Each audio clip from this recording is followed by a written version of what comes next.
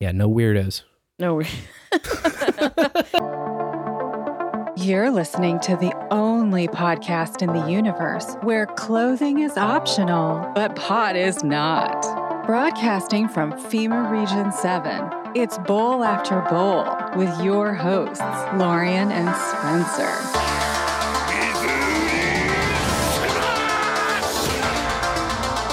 It is on, folks. It is on. It is on. You'd know that if you'd ever listened to my podcast. Bowl after bowl. DeLorean, shout out. Shout out. Shout out. And now here I am at Fun Spot, busting my ass. There it is. It's so overtly sexual. I also know a thing or two about cannabis. You get the giggles and you sound like a moron. I have to be careful how I share my opinions. You better be streaming sats.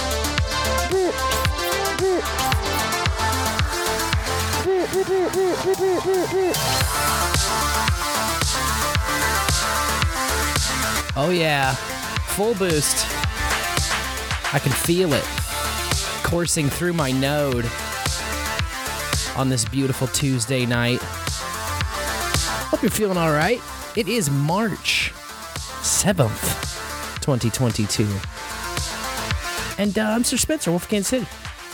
And I'm Dame DeLorean under a full moon. Oh yeah. And it's 2023. Isn't that what I said? Something like that.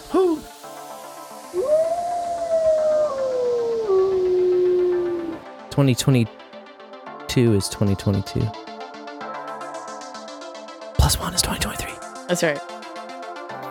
Remember the plus one. Hey, it took me 3 months to fuck the year up this year. That's pretty good. Yeah, that's a good streak for you. It's not bad. 3 is a magic number, you know? We got 3 nights of the full moon magic, too. That's true. I would say 3 nights of keeping the wolf at bay, but you're a wolf all the time. And this human face is just your disguise. Maybe. That could be. Could be. That could be. I'm all frazzled. The setup is I found some hidden kinks that I'm ironing out. Oh, hidden kinks. But they're not fully ironed yet. Well, we don't kink shame here. Well, that's a big relief for me, let me tell you what. Oh my god. It's been a busy week. We It always has. say that, I think, at the beginning of the show. That's true, but I don't know if we've ever said it where we did 3 bowls with buds, or 3 shows in a week. They weren't all bowls with buds, but we did do 3 shows last week. Well, they all had buds in them, for sure. Our buds. We did 3 days with shows and 4 days without shows. That was last week. Wow. Wow. Yeah. Wow. Yeah. That was fun. Thanks to Sir Seatsitter for having us back on Abs in a Six Pack for Dreams 3. That was a fun time. Dreams 3. Yeah, that was great. We got to rate some dreams. We got to hear about dreams not being memes, bringing them to life. Mm-hmm. That was interessante. Most definitely. I got to long Furby pill everyone. Yeah, I don't know how. I don't know how. Just like things that I don't know, you know. And then you hit me with them out of the blue on a Abs in the Six Pack. That's right. It's a learning experience for everybody. Long Furbies. I'm short long Furbies, by the way. Same. Officially. Oh, get the news that my grandma passed away this weekend. Yeah, I'm sorry. So that one was, it's a bummer, but it's also kind of like time. It's like kind of a relief at the rest, you know? Yeah, she's at peace now. She was in a lot of, she was just struggling for a very long time. And now she is no longer struggling, which is good to know. It just, I know it bums us out that we didn't get to see her when we went up last time. Yeah, I am happy that you got to see her when you went to get the freezer, though. Yeah, that was good. It was a good time, and it was pretty much like, it was clear it was kind of imminent even then. So that will be this weekend. We'll be traveling up there for the services on Saturday. And yeah, I'm happy. I'm excited to return to Iowa because they're gave me a fucking robo speeding ticket last time I was there. Thanks, Iowa. Which doesn't even make sense. It seems like a scam. It's a huge scam. Because it's a non-moving violation. It's a speeding ticket that's a non-moving violation, yeah. Because, like, legally they can't give you a moving violation via robot, via some company in fucking Tennessee. Some company in Tennessee sends you a speeding ticket through an Iowa camera to a Missouri driver. Huh? So I don't know. I'll be looking into that. Yeah. I'll be calling up my legal beagles and saying, hey, what can I do about this? Yeah. I love on the back, it's like, oh, you can pay us, and then no one has to know about this. You can argue in court, which will cost you $95 in court fee, $5 cheaper than paying us. And then that's pretty much all that they say on the back. Yeah, it's a little weird. Like, a lot of it is sketching me out, so. Yeah, it's very sketchy. I'm going to consult the broad legal minds. Say, hey, how do I not get fucked here? Yeah. But yeah, Bully Steed suggests getting the Waze app before you leave. I love Waze. Oh yeah, Waze is fun. Waze is cool. In fact, Waze has been kind of integrated into Google Maps itself. I think they acquired it a while back, if I'm not mistaken. But yeah, the way you can mark like speed traps and construction and all kinds of stuff. Stall vehicle. Yeah, so the RoboCam should be on there. Missouri outlawed those things. Yeah, it presents a legal quagmire because there's a bunch of basic tenets of the law, like you're supposed to be able to face your accuser, for instance, in court. And I don't know if they're going to drag this fucking robot in there. No, that seems to be an issue. The robot's busy extorting money from everyone else on the road, you know? So I got this scam where they send you a civil violation, the civil non-moving. It's kind of hilarious because basically what they send you is the similar legal equivalent to like if you get a real speeding ticket and you go pay a lawyer to like make it go away or go down, right? Yeah. It's the go down thing. Mm. So it's like pre-gone down. And really, it just feels like one of those things where they're just like sending them out and hope X% of people like send money back in and they're just generating revenue, Yeah. But I don't know. I don't either. I am not responding until I seek further counsel. That's all. Yep. Sounds like the smart move to me. Yeah. We had a bud in the bowl. We had a really good bud in the bowl. Booberry. I don't know if you've heard of him, but he was Booberry. The Black Knight. Booberry black guy. Was in the bowl. And we had a fantastic time. He was hammered on ciders, which is not following proto. You didn't follow proto, buddy. You're done. We allowed it because the bowl isn't really about following proto. So, no. Bowl proto? I don't think so. Yeah, definitely not. I was trying to get the official readout. God damn it. I don't know where that went. My board is just all over the place. I don't know what I'm going to do about it. Probably nothing. Tra-la-la. Nothing. Tra-la-la. Finally. Zosobi, Booberry, Freak of Hazard, Mothman and the Miniocalypse, and the Horror of Yig. We want to get real technical. Yeah, that's the guy. This isn't the technical part of the show yet, but we'll just get there early. Get real technical. I kind of felt a little self-conscious listening to some of the post-show while I was getting ISOs, trying to find like the cold open. Because I felt for a guest show, I talked a lot. You were on one. And I know I talk a lot. Like, I'm just a talky guy. But I had so much to say to Boobs, and it had been so long. It had been over a year, actually, since we talked last in a Bulls with Buds situation. I ring my boy up on the phone every once in a while, but to really sit down for 2+ hours and really get it all spilled out was a treat. I had a lot to say about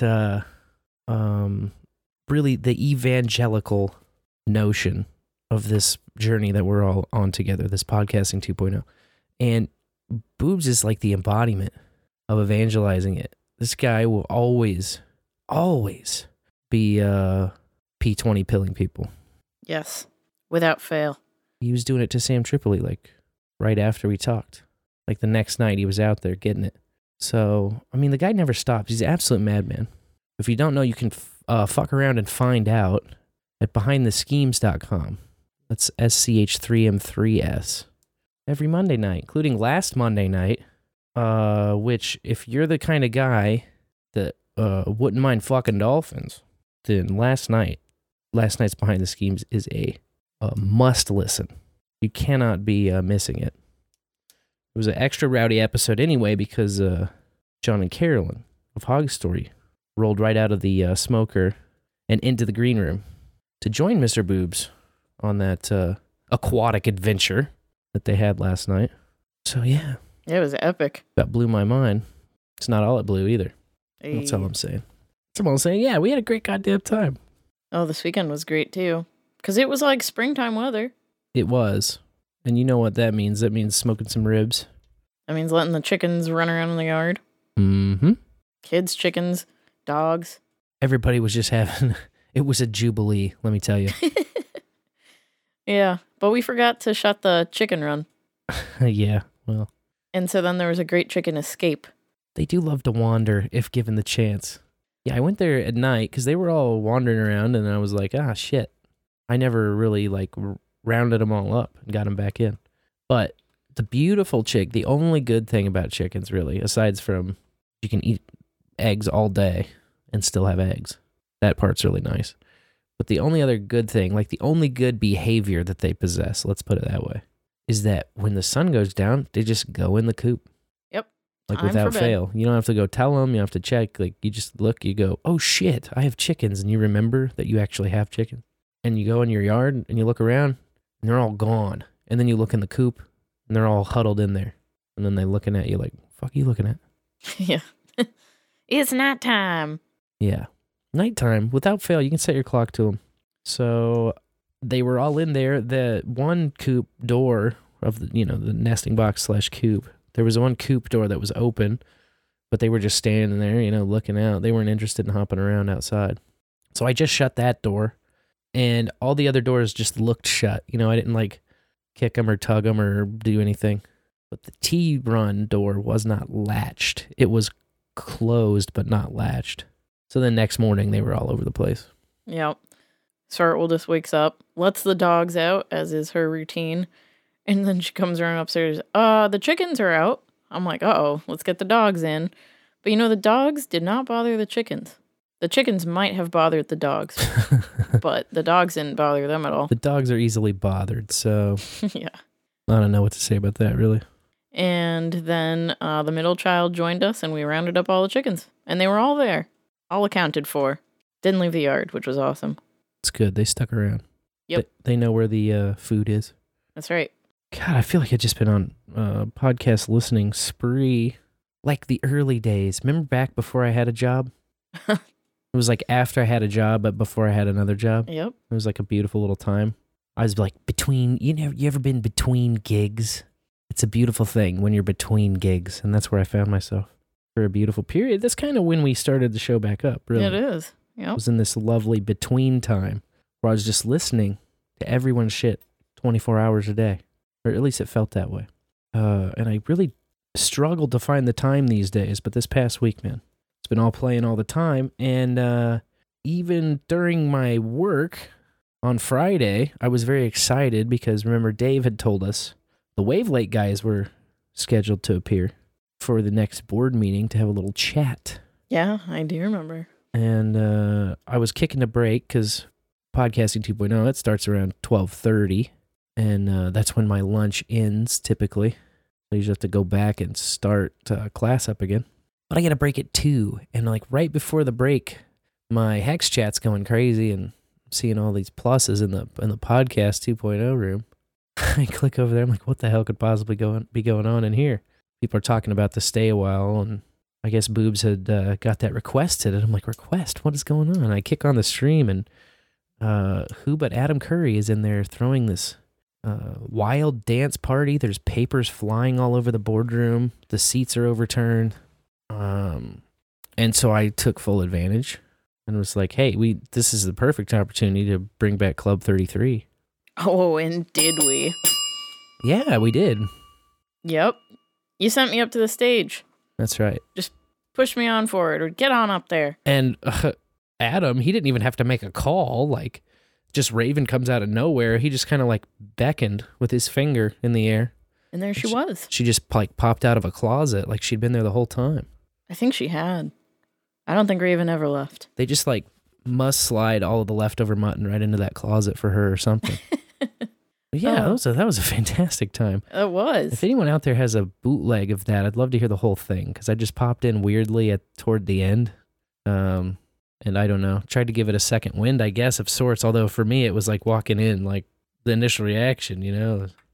There was a cake. I don't know if Raven came out of the cake, but it was just everywhere destroyed. They got it all cleaned up by the next day, though. Yeah, I never found my panties, though. I heard they were on a flagpole. Yeah, I ain't climbing up there for them. Something like that. The flagpole can keep them. See, but then Adam accused Drebs Scott of having some in there. So, I don't know. We may never know the full extent of what happened during the Podcasting 2.0 dance party. But I can tell it was a good time. That much I am confident in. Yeah, it was. It's a blur. Absolutely blurry. Absolutely blurry. We're scheduled to have a damn good time, by the way, this coming Sunday. We'll be back from Iowa. We'll be settled down. That week I have evening classes, so I'll be in no rush to climb into bed. Yay! I don't have to get up super early the next day, so that means we can have a great Bowls with Buds again. Got another one already lined up for you. Wowie zowie. Because we don't rest.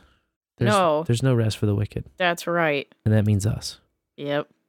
Joining us this time around will be Ben Owens. He is an old college friend of mine and a cannabis author. He's now out in Colorado, but he's been a big guy in the legal cannabis market, entrepreneur. Definite entrepreneur. For many years now. And he runs a little operation called Growhort, a community-based cohort for first-time hobby growers, and you can find it at startahobbygrow.com. So we'll be talking to him about, I don't know, all kinds of stuff, hobby growing and this and that, what he's been up to. We were buddies when we were both in Normal in college, so yeah.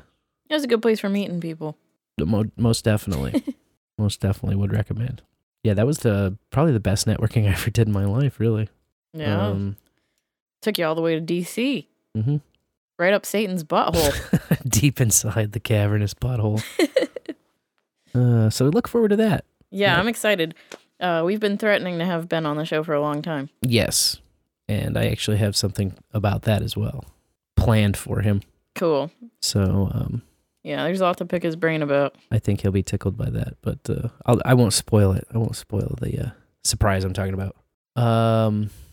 Yeah, busy week behind us, semi-busy week ahead. I've also been trying to hack together this sample project for the portfolio project that gets assigned under my section of the courses for the React work. So we don't really have sample projects usually. We just kind of have prompts that we give students.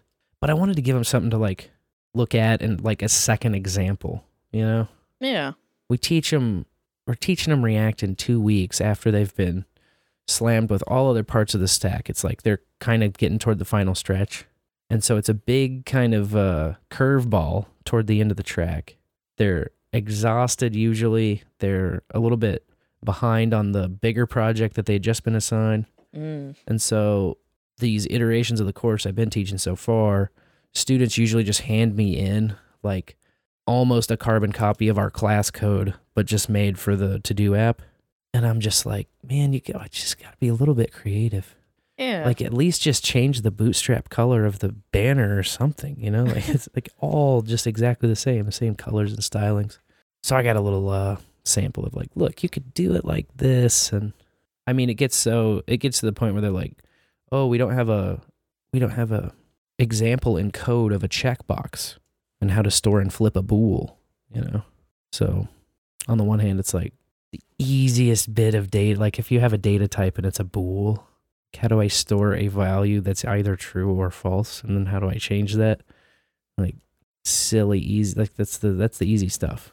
But now I'll have an example of like, all right, well, go look how it works. Yeah, no excuses. Mm-hmm. Exactly. That's what I'm looking for. No excuses. No excuses. How to get it done.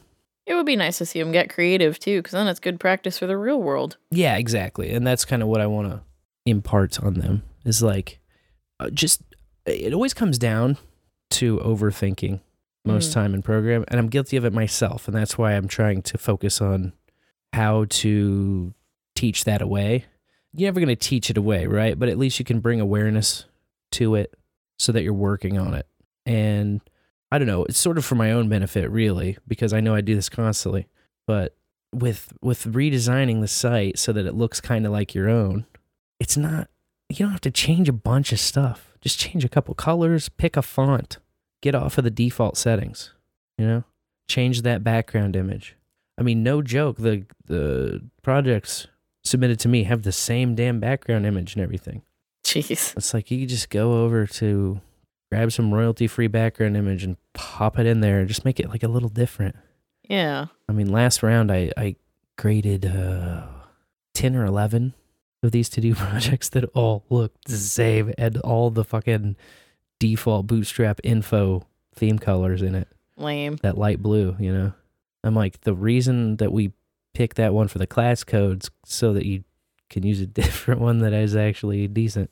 Yeah. We picked like the worst color for ours. Yeah, I don't know. Show off your personality. Anyway, it's just, it's too much inside baseball, really. Learn a thing. Gotta learn it, man. You gotta make it your own. You gotta be unique. You gotta be unique just like everybody else. But who's truly unique and like nobody in the whole world? The bowlers. The bowlers are. You know that's a fact. They're the best, in fact. You're the best around. Nothing's gonna ever keep you down. They're the best. And we want to always remind them that they're the best and thank them. Thank you for the value for value. This is a value for value proposition after all.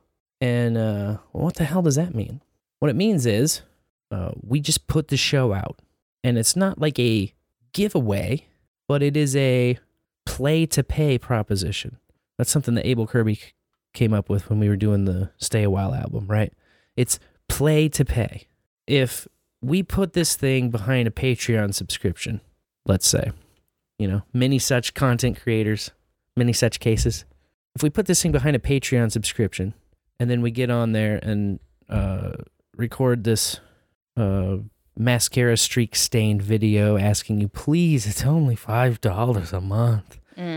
Please subscribe my Patreon. We limit ourselves on a multitude of factors. Number one, not everybody's that crazy about Patreon, right?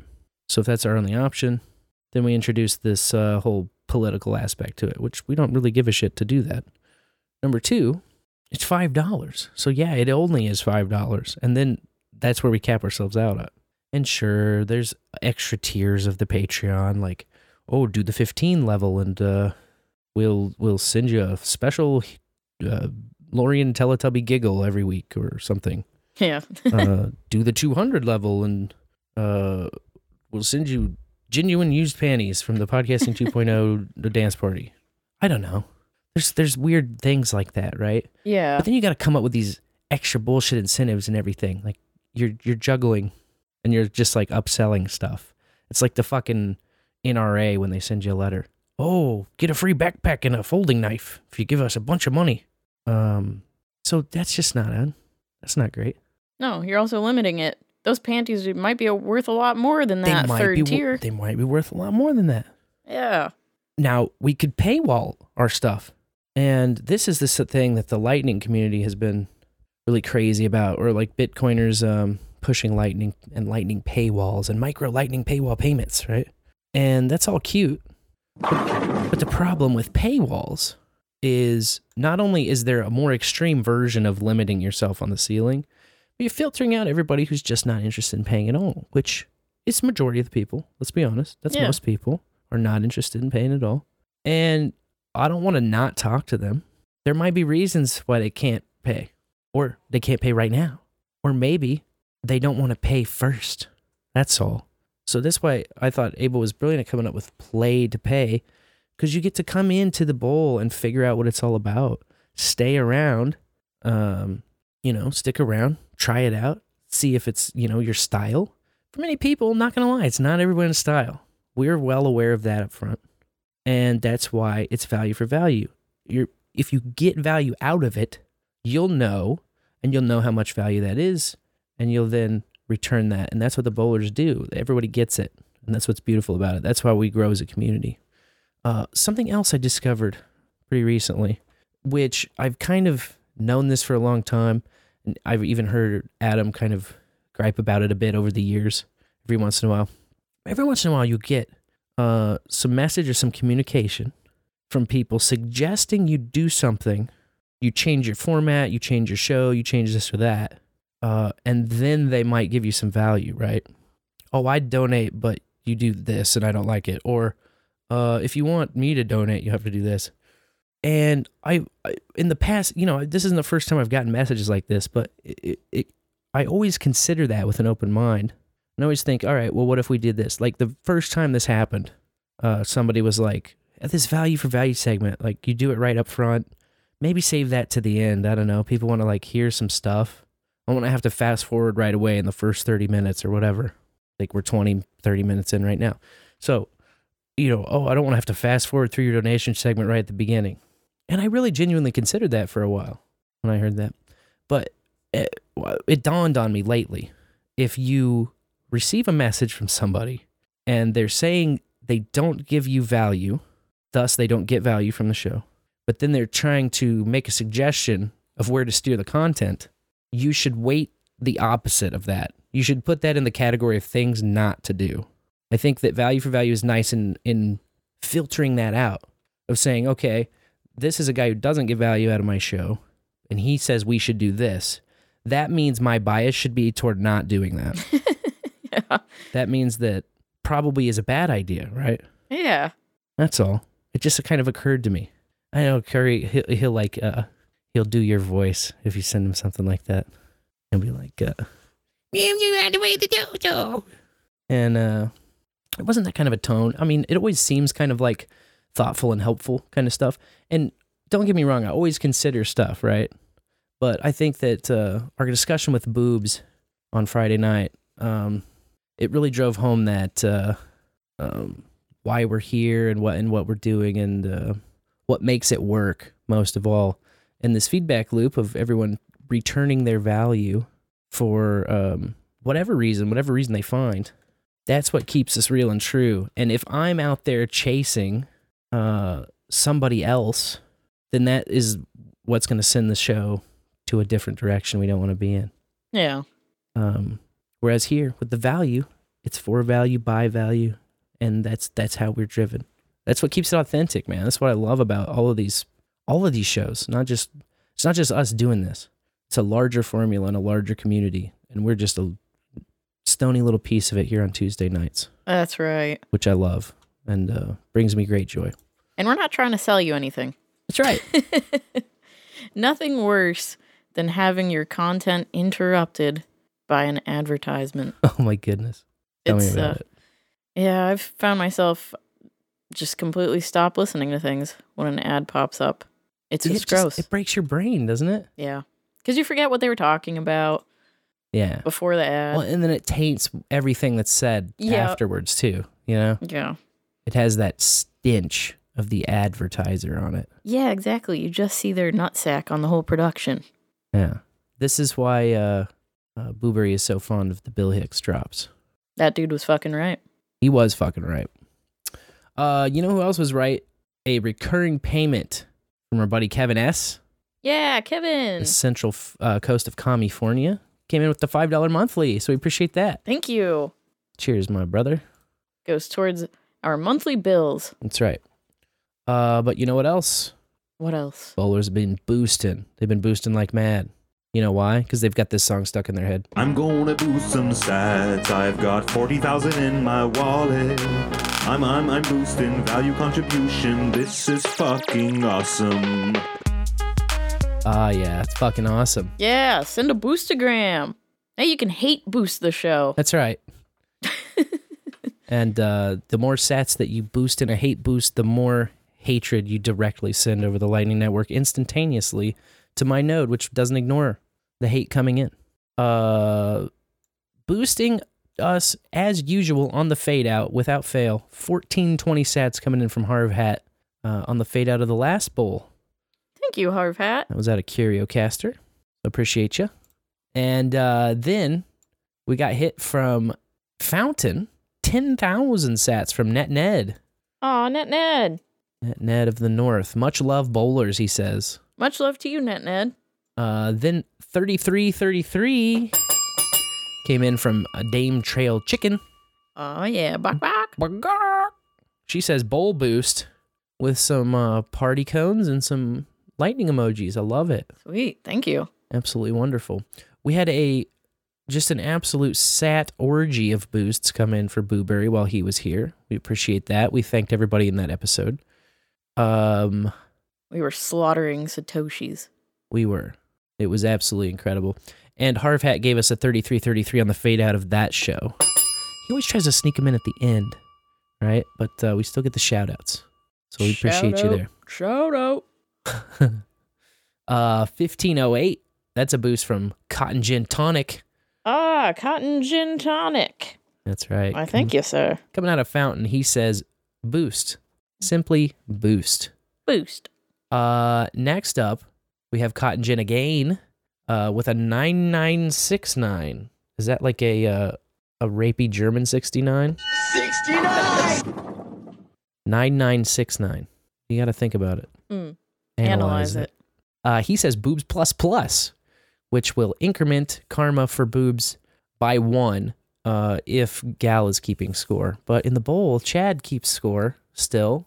And we were having a discussion about this in the chat. Can we maybe migrate karma tallies over to Gal because Gal knows regex? And so it's something that we're going to look into and consider. You know how technological things go as far as timelines around here, but I think that's an attractive solution.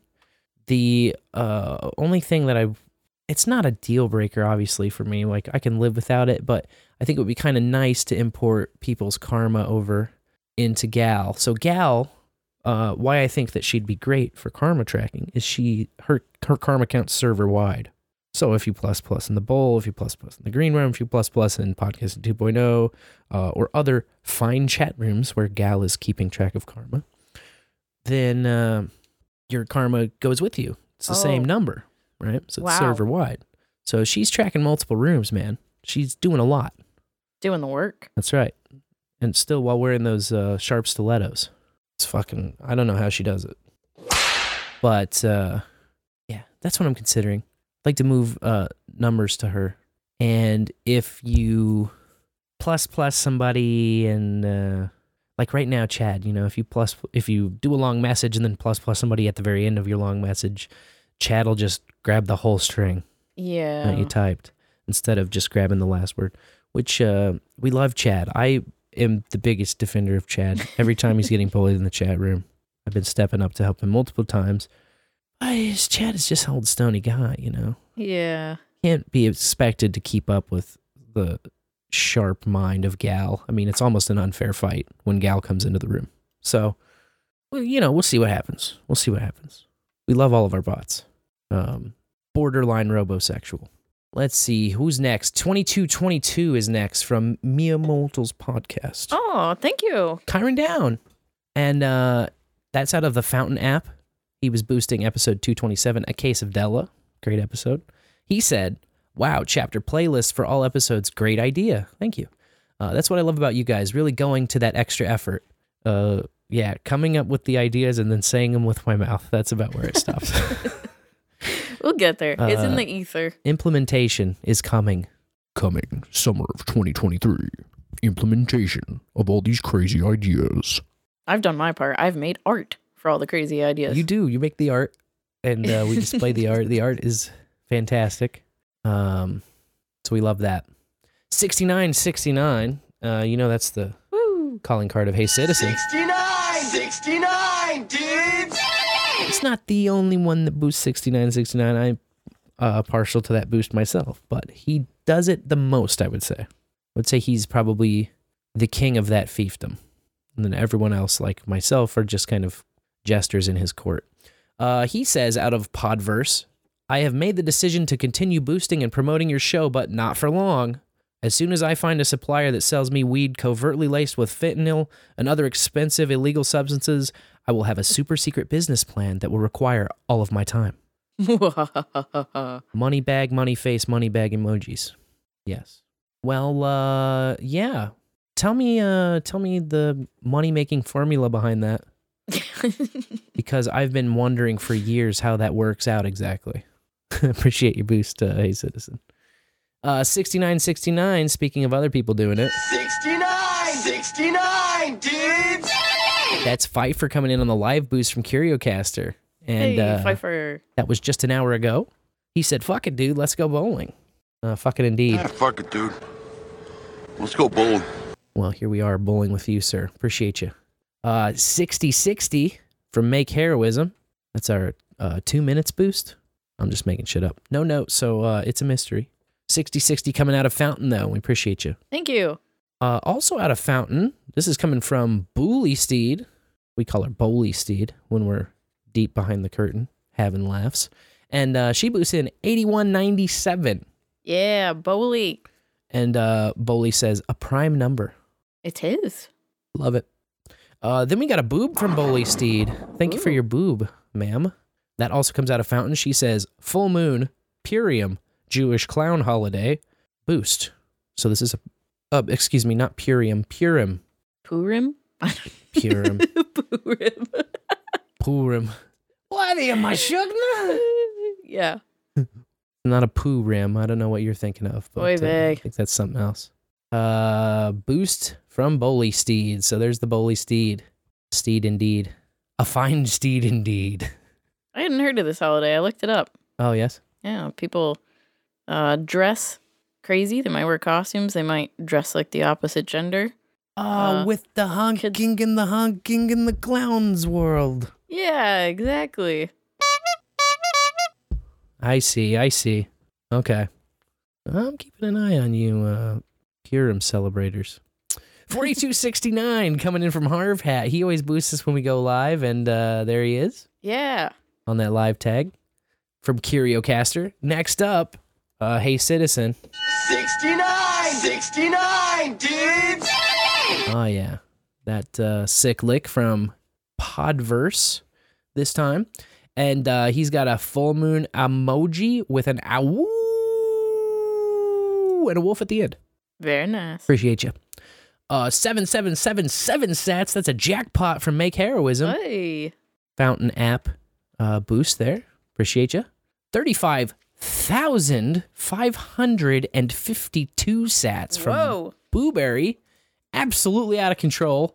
A mad lad. What a mad lad. It's coming out of Boost CLI, boosting from his own node like an absolute pimp. Oh, the most sovereign of boosts. And he sends a dangerous cat box link that ends in .mp3. Should we check it? Yes. Before we wreck it? Do a commercial. You're off the artistic roll call. Every word you say is suspect. You're a corporate whore and end of the story. Oh my. Wow. A little Dave Hicks action for you. Fantastic. That was wonderful. This is why fortune favors the Dave. Thank you, Booberry. I love that. I'm going to put that somewhere safe. 6666 coming in now from Cotton Gin out of Fountain, who says honorary goat sacrifice. Oh, there it is. Oh, man. We just got the one goat, but okay. Yep. There it was. Knife coming out. I got this shiny wolf knife. It really does need to stab a goat eventually. Stab it. Stab it in IRL. I can't bring myself to. Oh. All right. Yeah. There it was. Yeah, it feels better in the green room. We don't have tarps. I know. You know, like, we got carpet, man. 120 sats for Booberry next. Excuse me, I don't know what that Fred or that Elmer Fudd laugh was. Boo CLI coming in here. 120 sats from Booberry. He just said you can also give Gal Karma if you boost the BTS feed 120 sats. Yeah, so I like that. Whatever you're doing, stop listening to Bull After Bull. Fuck this show. Go over to Behind the Schemes and just spam boost 120 sats so you can pump Gal up over there in the green room. I don't know what you're even doing here. This is ridiculous. No, I'm just playing. Thank you for everyone who is boosting in value, making the robots go off, hanging out in the chat, which is a great way to kind of get introduced, by the way, because, again, it's value for value. You know, we don't, like, shake people down right when they walk in the door and shit, you know? Hang out. Get to know people. Yeah, definitely. See if it's right for you. The chat is where it's at. Chat is where it's at. Chat's where you've kind of figured that out. Is it right for you or is it not? You can see the boost rolling in there too, which is a lot of fun. Rolling down the lanes, hitting the pins. But there's other ways to contribute value also. It's not all treasure. That's right. Sats or cuckbucks. You make a great point. You can make some art for us. Every week we have different art for the episode. So that always helps me out if someone sends some art in. You can make some jingles, like Hey Citizen has been busy doing. Or you can pass the bowl to someone you think might enjoy it. Yeah, no weirdos. No. I said the biggest weirdo of all. That's right. And there's another easy way to contribute value, and that's by leaving us a voicemail.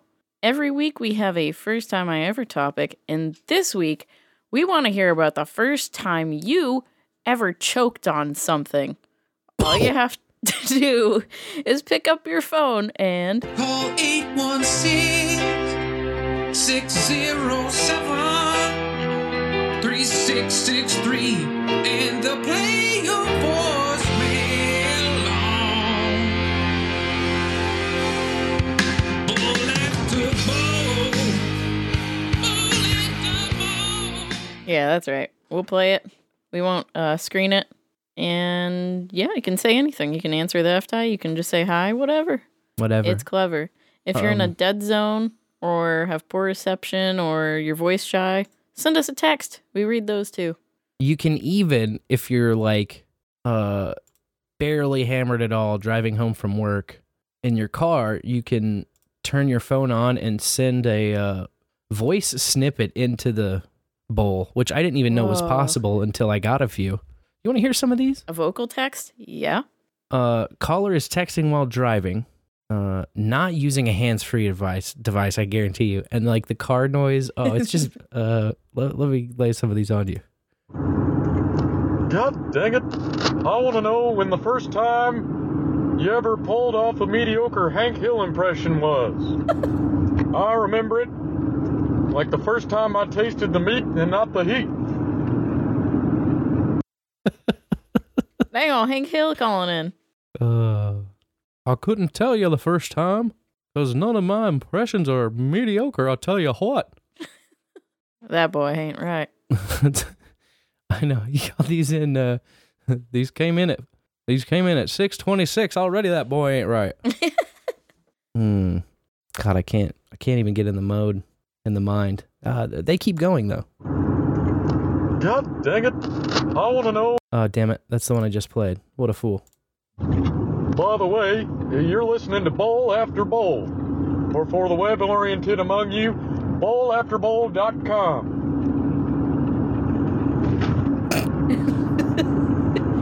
Taste the bowl, not the roll. Yeah. Taste the bowlafterbowl.com. Taste the bud, not the crud. Amen, brother.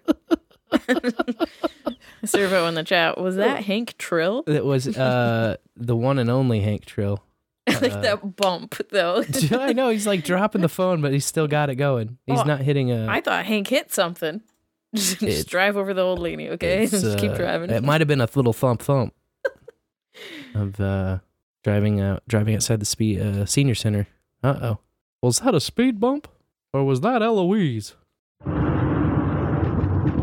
God dang it. There's that one. Last one. What that dang old bowl after bowl, man, have a bowl and another bowl and have a bowl after that bowl. Bowl after bowl. Dad, what's Boomhauer talking about? Don't worry about it, Bobby. Wow. That's the triple threat, man. Oh, that's excellent. What a talented motherfucker there. Cheers, Sir Seat Sitter. We see you. Blowing up the text line. See, it's a versatile phone number. You can do a lot about it. It's true. A lot about it. I love that. Thank you, Sir Seat Sitter. Even doing Bobby Hill. While driving. Couldn't believe it. I was like, oh man. That's epic. Oh man. The bowlers are the best. They're the best around. Well, I guess I can't put it off any longer. We got to talk about that. On-chain, cocaine, shit-stain. On-chain, cocaine, shit-stain, on-chain, go. Streaming sides, booster grounds, make you really want to build a node. You really want to build a node. In fact, building things, that's what we do in a bear market, right? What we do is first we go on Twitter, we start a fight.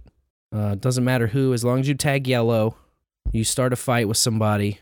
And then building. We're always building. Talk about we're building. You won't believe all of the shit we're building, bro. It's incredible. That's the formula. Building nodes, man. You're going to want to do it one day or another day. So why not today? Let's try it out, man. Try it out.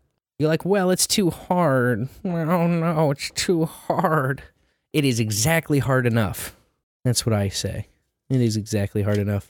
In fact, Boobery boldly declared he was going to be buying some merch off of his own node. Hammered on 6 ciders. He managed to pull it off.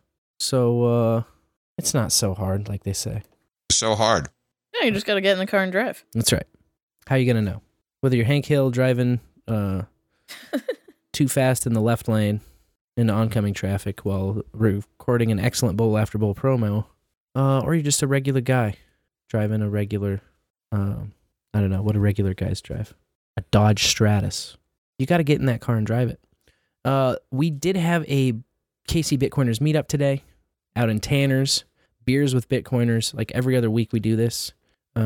Small group, kind of like the diehards, the core guys. It was a six pack. 6-pack of fellas. One lady fella. Nice. And in the 6. She's one of our regulars. And yeah. We just talked about, it's funny, we talk about how everybody's talking about Nostr, and then all of a sudden we become people who are talking about Nostr as well. Mm. But that wasn't the intent. The intent was just to talk about the people who are talking about Nostr. And what did we conclude? We concluded that Nostr kind of is a little mini Bitcoin Twitter going on right now. Lots of zaps. People are excited about zaps. In fact, Fountain added zaps. Added support for Nostr Zap, so now you can receive a Nostr Zap directly to your Fountain wallet. There's 2 steps to doing that. The first is you got to figure out what's your Fountain wallet address. That's the Lightning address. That's like your username at fountain.fm. Once you find that, you plug that into your Nostr profile as your Zaps address, or whatever they call it. I don't know. It depends on your client, right? Calls it a lot of different things, but some sort of a Lightning wallet. It asks for that in a field. You propagate your Fountain wallet there. Also works with your Alby wallet, by the way. Also works with any valid LN address, Lightning address. The second step, however, for Fountain to make sure they work, you have to go into Fountain, and there's the little triple dot thing by your profile, and you tap the triple dot, and there should now be a place to add your InPub from Nostr to Fountain. So you got to add your Fountain to Nostr and your Nostr to Fountain.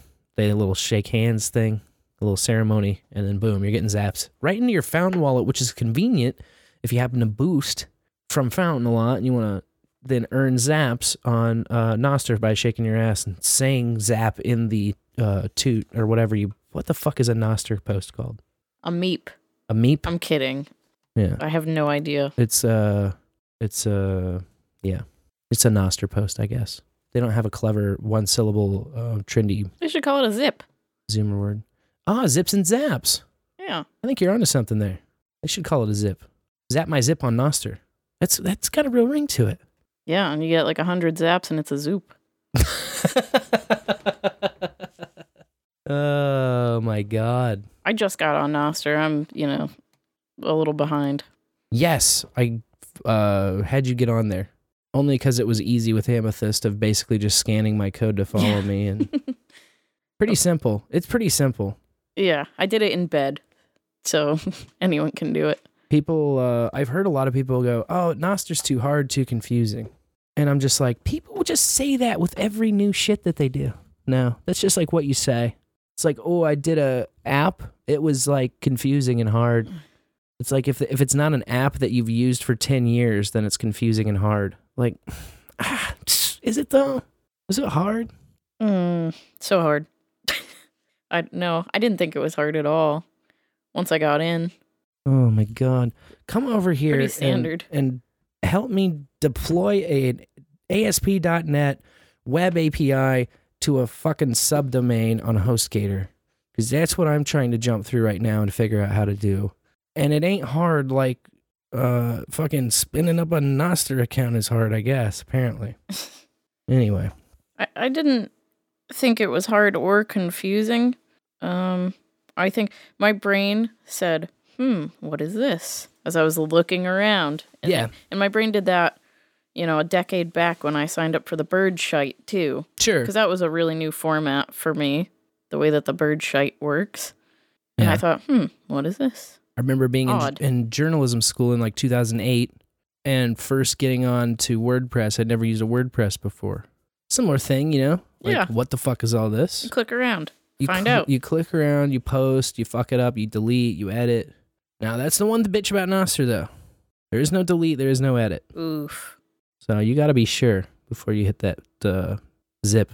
Nostr does not forget. You got to be sure before you post your zip. And Nostr does not forgive. That's right.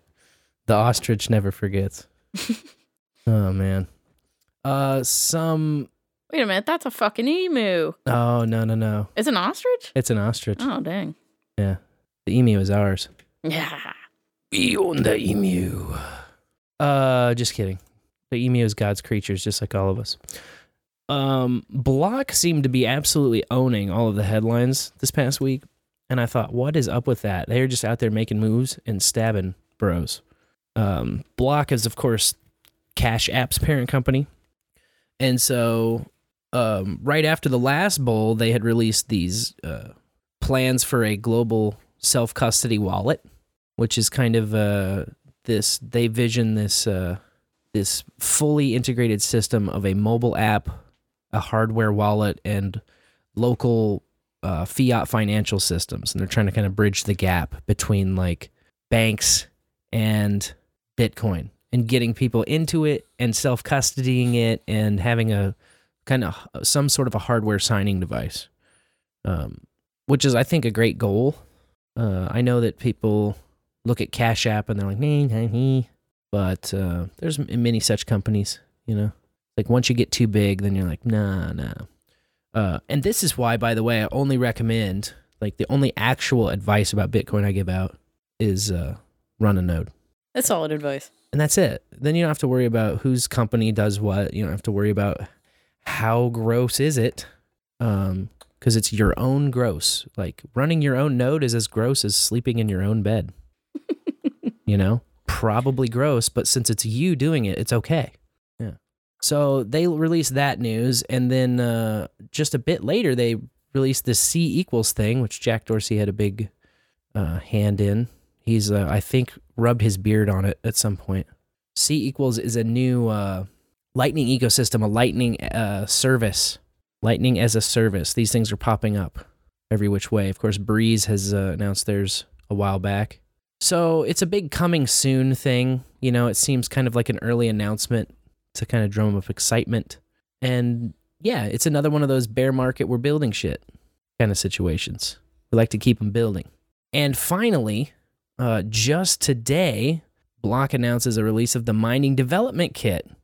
And they want to provide devs with a suite of tools to help unlock innovation in Bitcoin mining hardware. The MDK Mining Development Kit. So they've just been like dropping pressers like it's going out of style. Or like they're going to get locked up in a couple weeks and they need to like get all the press releases out quick. Ooh.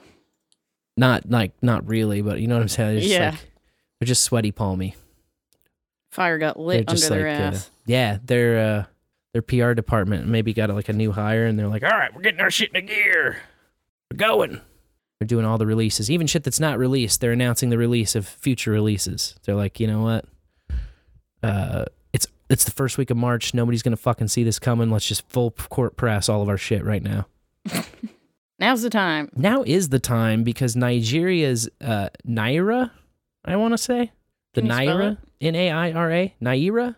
I don't know. It's their currency. Yeah.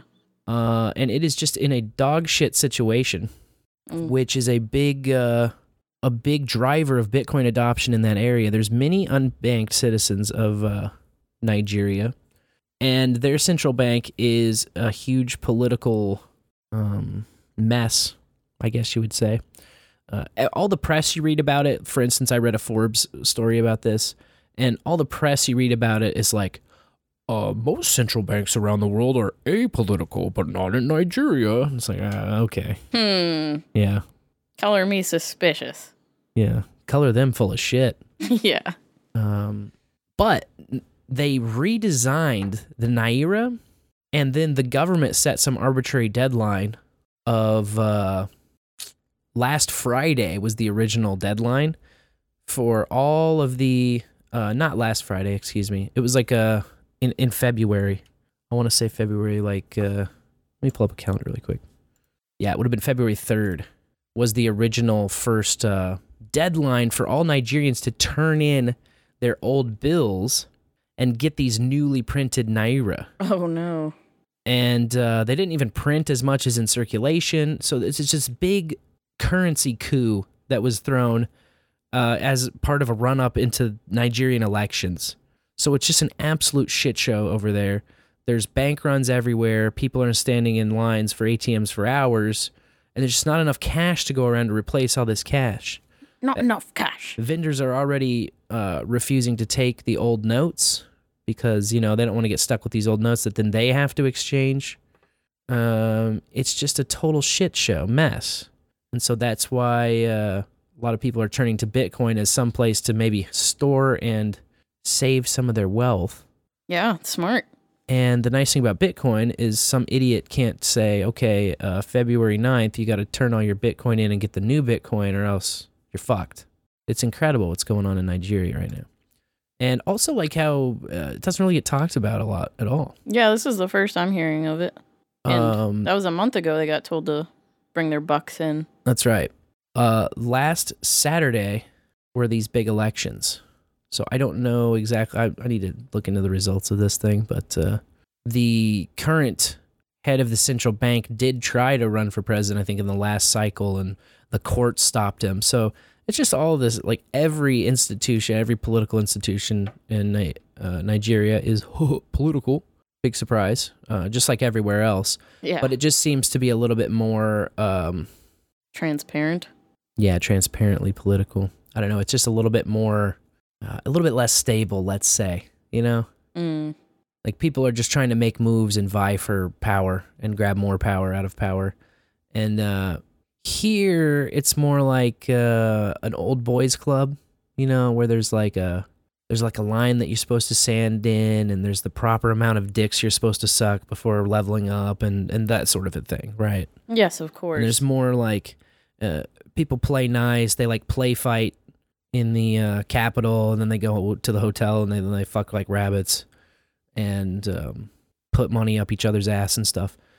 And it's just kind of like there's more of an appearance of some decorum and civility here, and it just seems like all that's off the table in Nigeria.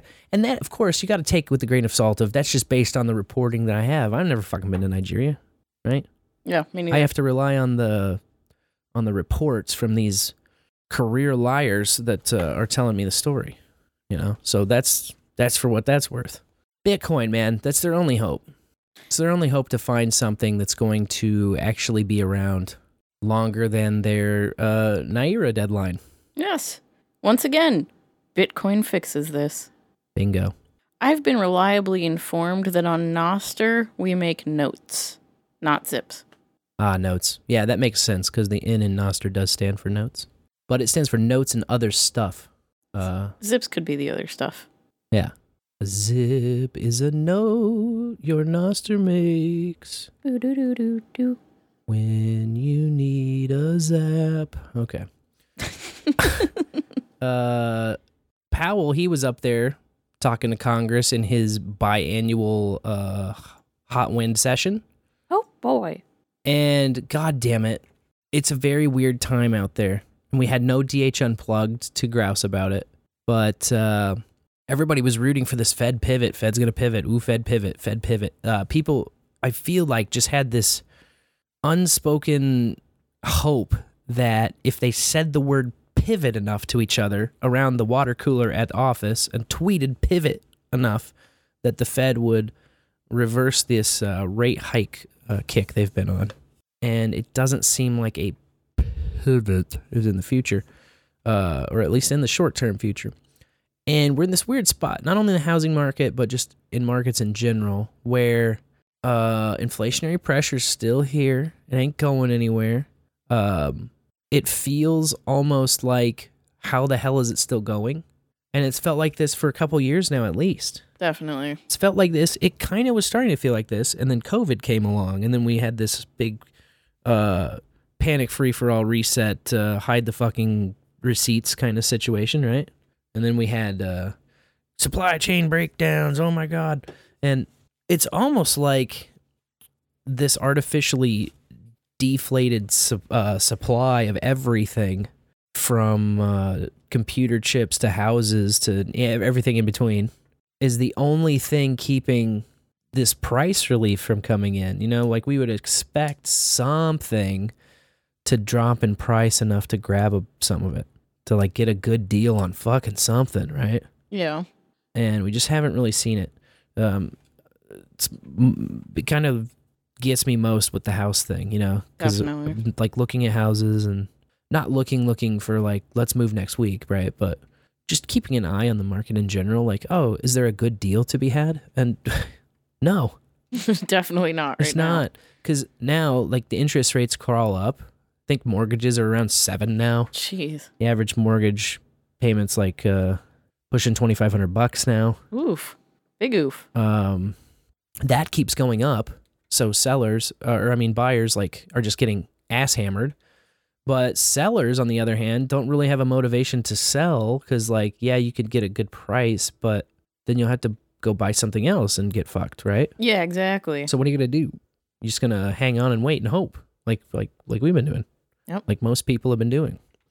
And then out in the market, when people are buying, basically you've got these buyers that have been turned down so many times, and they just need a place that they're just going to go and they're just going to get the thing.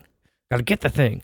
And so that's not really like everybody out there obviously is putting in offers, but that's who's winning, especially in any spot that's contested. We're still not seeing any kind of inventory relief.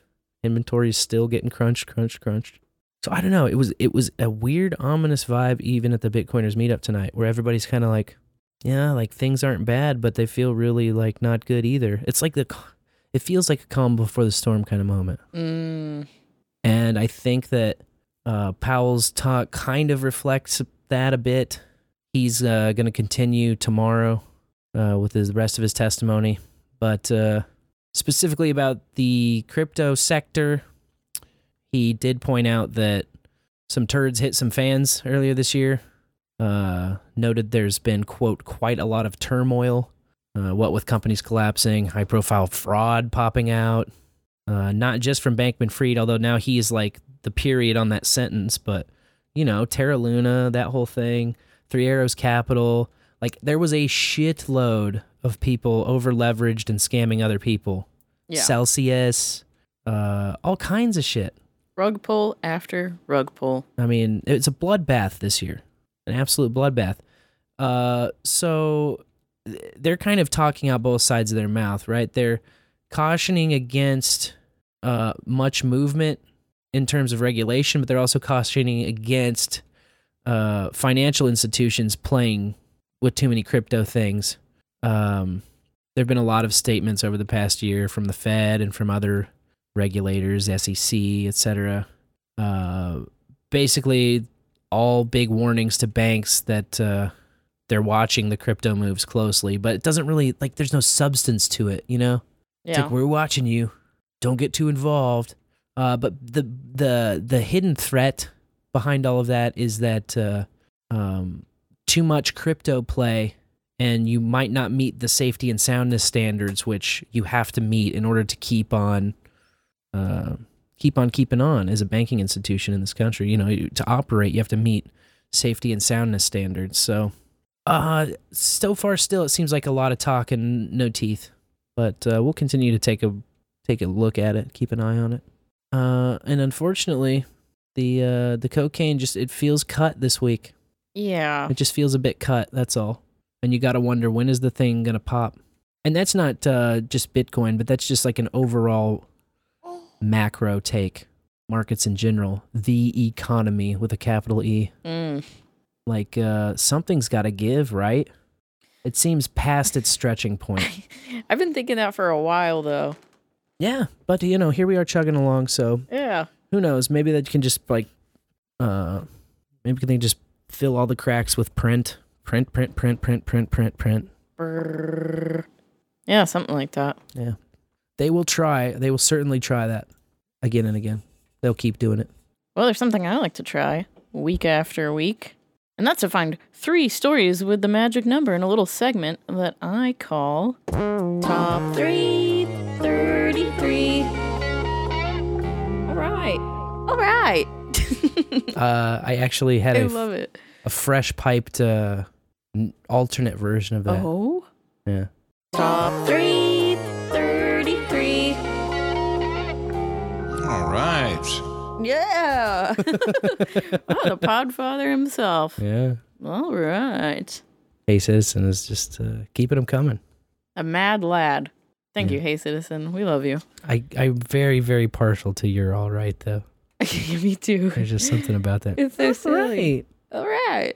I can't even emulate it. It's hilarious. It's just a one-off. The magical all right that Hey Citizen scored.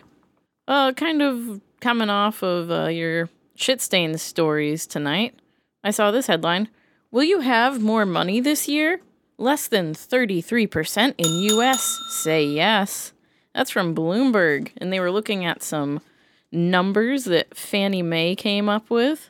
People just don't have a good outlook on what's going to unfold for them at their work and stuff. And they're mentioning that rent prices are going up and everything sucks right now. Yeah. So that was a downer. I really wouldn't want to be somebody just graduating from a university right now. Oh, Lord. This is probably the worst time. Like, I felt scammed. Like, you are out of your debt party, right? You're sobering up to the reality that you're going to have to start now making payments on that massive chunk. And where are you going to fucking live? Hopefully you have parents to move in with. That's where we're at now. Like, hopefully you've got parents who will let you live there. Yeah, it's pretty messed up. It's pretty messed up. A lot of folks in this survey, too, that they shared were worried about keeping their job. Job security seemed to be an issue. So, yeah, it's no fun. No, not at all. Also no fun. There was an update to SNAP benefits, or food stamps. 33 states extended additional food stamps money for the final time in February. So these were emergency allotment payments that came out of the Rona times, and households that were receiving less than the max benefit in food stamps were eligible for them. But now they're going to start seeing their monthly payments drop by $95 or more. So best case scenario, you stop getting $100 a month. Shit. Big oofs on the groceries. There's your social safety net fraying at the edges. Yeah. Now, never have I ever used food stamps, but when there's folks in the grocery store using food stamps, they're always buying like the candy at the checkout with them, or they have some alcohol, or I've seen steaks. Yeah. That one I'm always like, steak. When I was like 18 or 19, I did the food stamp thing for like 2 months. Oh, yeah? Yeah, we ate like kangs, man. Oh, that must have been nice. I just bought steaks. Cool. Yeah. Like, that's what you do with food stamps. Well, buy meat. I see the people grabbing the gummies and stuff out of the last minute, right when you're at the checkout. All those traps that they set there for you. Funyuns. And they have the, what are those pork bites up front? Cracklins. Bro, EBT should decline on gummy bears, man. I don't know. I don't know what the deal is. I'm there. like, what are you doing? Go get a steak. Cripes. Oh, well. 33 Iditarod sled dog race mushers to trek across Alaska. I'm hoping they mush the dogs and not. Please. They don't mush them. Don't mush the dogs. Please don't mush the dogs. Mush. Mushin', mushers, trekking across Alaska.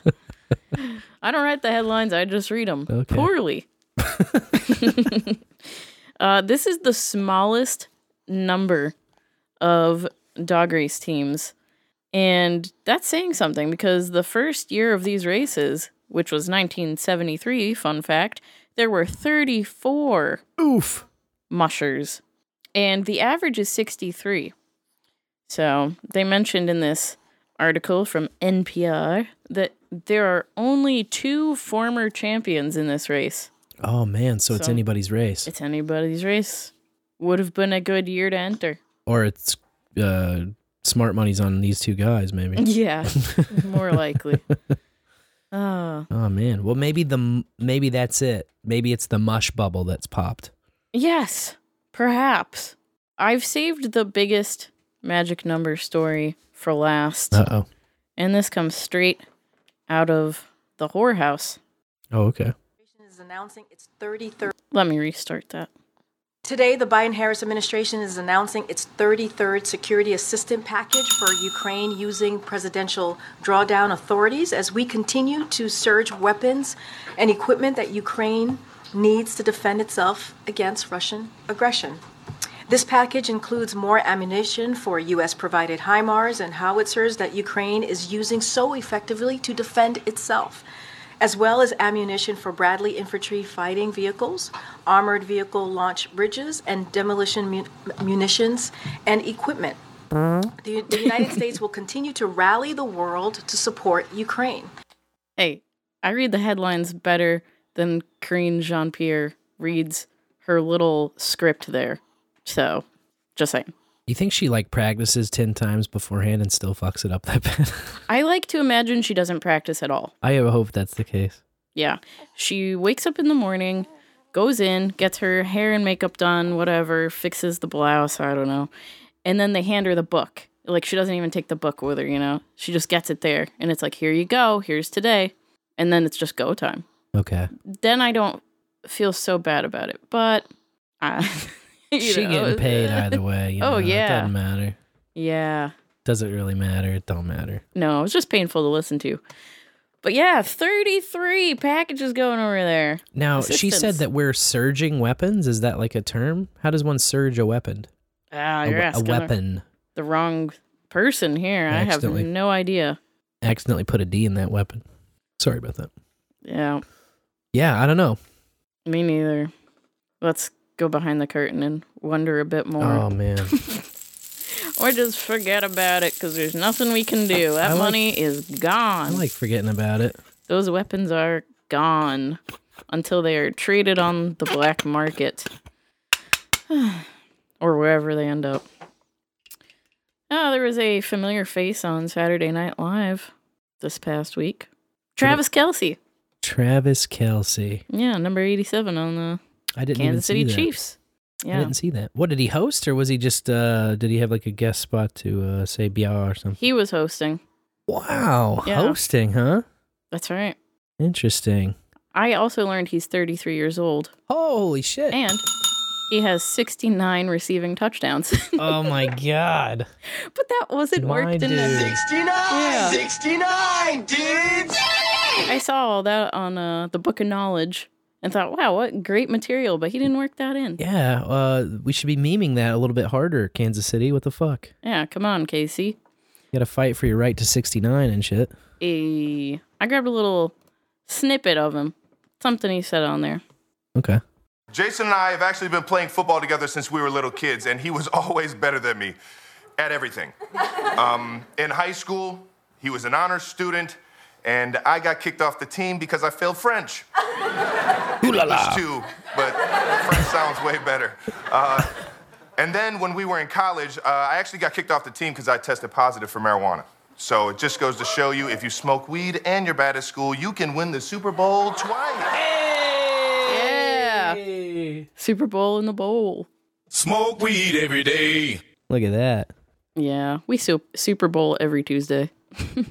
He's the real MVP right there.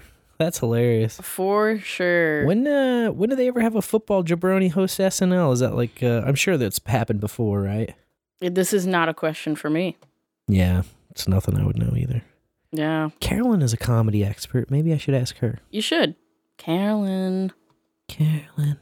I also watched something excruciatingly boring this week, and that was the House Judiciary Subcommittee on Crime and Federal Government Surveillance talking about fentanyl. Oh, you literally made me yawn. I know, Just saying I'm sorry. it. No, it's not your fault. Yeah. It's what they named the piece of shit. I grabbed clips from it. That's why I'm apologizing. Oh. But there's a doctor there who's a senior fellow at the Cato Institute working on Department of Health Policy Studies. He also founded Valley Surgical Clinics, which is the largest and oldest private surgical practice in Arizona. And he's been a general surgeon for 35 years. His name's Dr. Jeffrey Singer. And I clipped what he had to say, because it kind of aligned with things we've said in the bowl before. As we know from past experience, classifying a particular category of a fentanyl analog as Schedule 1, meaning no accepted medical use, basically cuts off any opportunity to do research on the drug going forward. And I think nobody can ever know that there's not going to be something good discovered. We cut off psychedelics 50 years ago from research, and just now we're starting to realize the many useful, many lives that could have been saved over the last 50 years, but research was completely suppressed. And the FDA is about to finally legalize MDMA maybe this year. Marijuana is still Schedule 1, and could anybody with a straight face say that it has no accepted medical use? So first of all, just as a matter of principle, to completely block research into a certain area because you've decided in advance that it's not going to lead to anything positive. I don't know how anybody could ever know that. They probably laughed at people who suggested you can get penicillin from a bread mold, but we did. So that's number one. Number two, I think it's a distraction to focus on poor clippage. But yeah, I liked that he's just like, hey, it's not, there's the war on fentanyl going on, of course. So let's not make caught problems. up in the propaganda. Yeah. Essentially. Exactly. Get sucked into the fear machine. Yep. Be reactionary instead of scientific. Yes. And as soon as something hits Schedule 1, it's just no access. Right. There's plenty of access to weed, which is hilarious, and I think that's a great point that he made, too. Can anybody here with a straight face say that marijuana has no accepted medical use? And, of course, no one can, because the minute you even try to say marijuana has your face just turns gay right away. It's impossible to say with a straight face. Yep. Then there was a retired DEA special agent that worked in the Special Operations Division talking to Matt Gaetz a little bit. I clipped this. Hopefully better. In your extensive experience at DEA, do you find that fentanyl is being laced into what people believe to be Percocet? 100%, yes. 100%. Xanax as well? Yes, sir. And marijuana? There are cases of marijuana. We don't know the extent of that, but there have been fatalities reported with fentanyl in marijuana, yes. MDMA and ecstasy? Not sure about too much of that, but definitely in heroin, cocaine, methamphetamine. But more importantly, it's the pure fentanyl that's in the pills and the powder. And they're making these pills, millions of them every day. There's pill press locations. Well, I get that you would think about something as an overdose. If someone was seeking out fentanyl, they believed they were taking a certain amount of it. They end up taking more, and they end up overdosing. But if someone thinks that they're using a different substance, that doesn't strike me as an overdose. That strikes me as a poisoning. Probably on the Republican side, I am the easiest to concur that the war on drugs is one that has been won by drugs. Gaetz. Wow. Trying to throw the cool card down there. He's like, yo, I'm at least for a Republican, I'm like pretty laid back, man, as far as like the drug part. Yeah. Of course, we know they're all on the same team. But I did think that was an interesting point. Whenever there's an overdose, if someone didn't know that they were taking fentanyl, should they be classified as an overdose, or were they poisoned? That's not a bad move, actually. Yeah. That's a great way to change the language because, Yeah, overdose and OD. I mean, it's a technical thing where you're ingesting more than the therapeutic window allows, right? Yes. And the therapeutic window stops at overdose as the drug is in you. So, like, the overdose threshold is the same for a given drug, whether you know that you're taking it or you don't. But he makes an interesting point about poisoning if you didn't know that that's what you were taking. Yeah, because then you don't have the opportunity to dose it out. And it also kind of points out the absurdity of it in the first place. Like, why would you poison a dude? Right. It makes sense for, like, if you're targeting someone, but it doesn't make sense if you're, like, curating a customer base, Right. And whoever's getting these pills that are just fentanyl instead of whatever they claim to be, that's an attack. That's war coming from someplace else. Sure. Because it's not going to be your buddy who's right. Just trying to have fun with you or whatever. Yeah. So, yeah. I can see the point there. I also liked that this Maltz fella from the DEA, Gates said, has marijuana been laced with fentanyl? And he's like, he really backed off. He was solid on Xanax, 100%. Yeah. And then he's like, there have been reports of fatalities. Yeah, the weed he backed way off of. Yeah. There have been reports. It's like, yeah, we've seen a fucking lot of reports. Yeah, people like to run their mouth a lot. There's been reports, but, like, what else has there been? Nothing I've seen. I'm genuinely asking. Like, I'm genuinely curious. What else has there been? Yeah. I don't have an answer, because fentanyl in the weed. It just seems like a fucking Anslinger move. I see politicians at podiums mentioning it, and then the journalists run with what they say, and that's as far as it goes. There was that one story out of Connecticut where they said there was like a barrel of weed laced with fentanyl, and then they backed way off and they said, oh no, that actually wasn't there. We were wrong about our facts, which I don't know how that happens, but you'll find out later on in this Behind the Curtain segment. It's happening a lot. Surprise, surprise. Weirdly. Yeah. So the Justice Department this week finally announced the application form for those pot pardons, so that, if you got pardoned by the Dusty Man in the White House there, you can get your certificate to prove it. Even though it doesn't really seem to change anything. Even though they'll never figure out how to print PDF. Recalcitrant boomer. That's right. Yeah. So that proclamation from Biden came out on October 6, 2022 for prior federal and D.C. simple possession offenses. And there was like a whopping 1,600 people that were pardoned. So yeah, it's all online. Just give a little bit more of your time, because they couldn't bother to find the 1,600 of you themselves and mail you the certificate of authenticity or whatever this is. You gotta do your, It's crazy because Biden pardons those who pardon themselves. All right. You can take that to the bank. It weirds me out, the presidential pardons, because you still have to, it's not an expungement. So you still have to list this as being on your record if you're applying for jobs and stuff, but then you get to overlay it with, but here's my presidential pardon. You have to supply that also. It just seems like such a pain in the ass. Yeah, it doesn't really do that much good for you. We need presidential expungements. Yeah. That would be way better. Just be able to let it be gone, Yeah. Not have to tell, like, your potential employers, oh yeah, and I got popped for weed one time. Like, so what? It's nothing to do with it. Just, like, apply for the job, Exactly. Well, I think an employer worth working for wouldn't even ask. Yes. I remember a big ban the box movement, and I didn't like that either, because, like, you should be able to ask whatever you want to ask, but you just shouldn't. It shouldn't be part of the job, I don't want some ban in place because of it. Yeah, definitely. Ban employers from asking. I think that's ludicrous. Just don't. It's a social pressure thing. Like, don't be a dickhead. Yeah. Especially if you're using weed for medicine. Because, they don't ask how many times a week do you take ibuprofen for headaches or whatever. Right. What scripts are you on? I guess a few places might ask you to list your daily medications.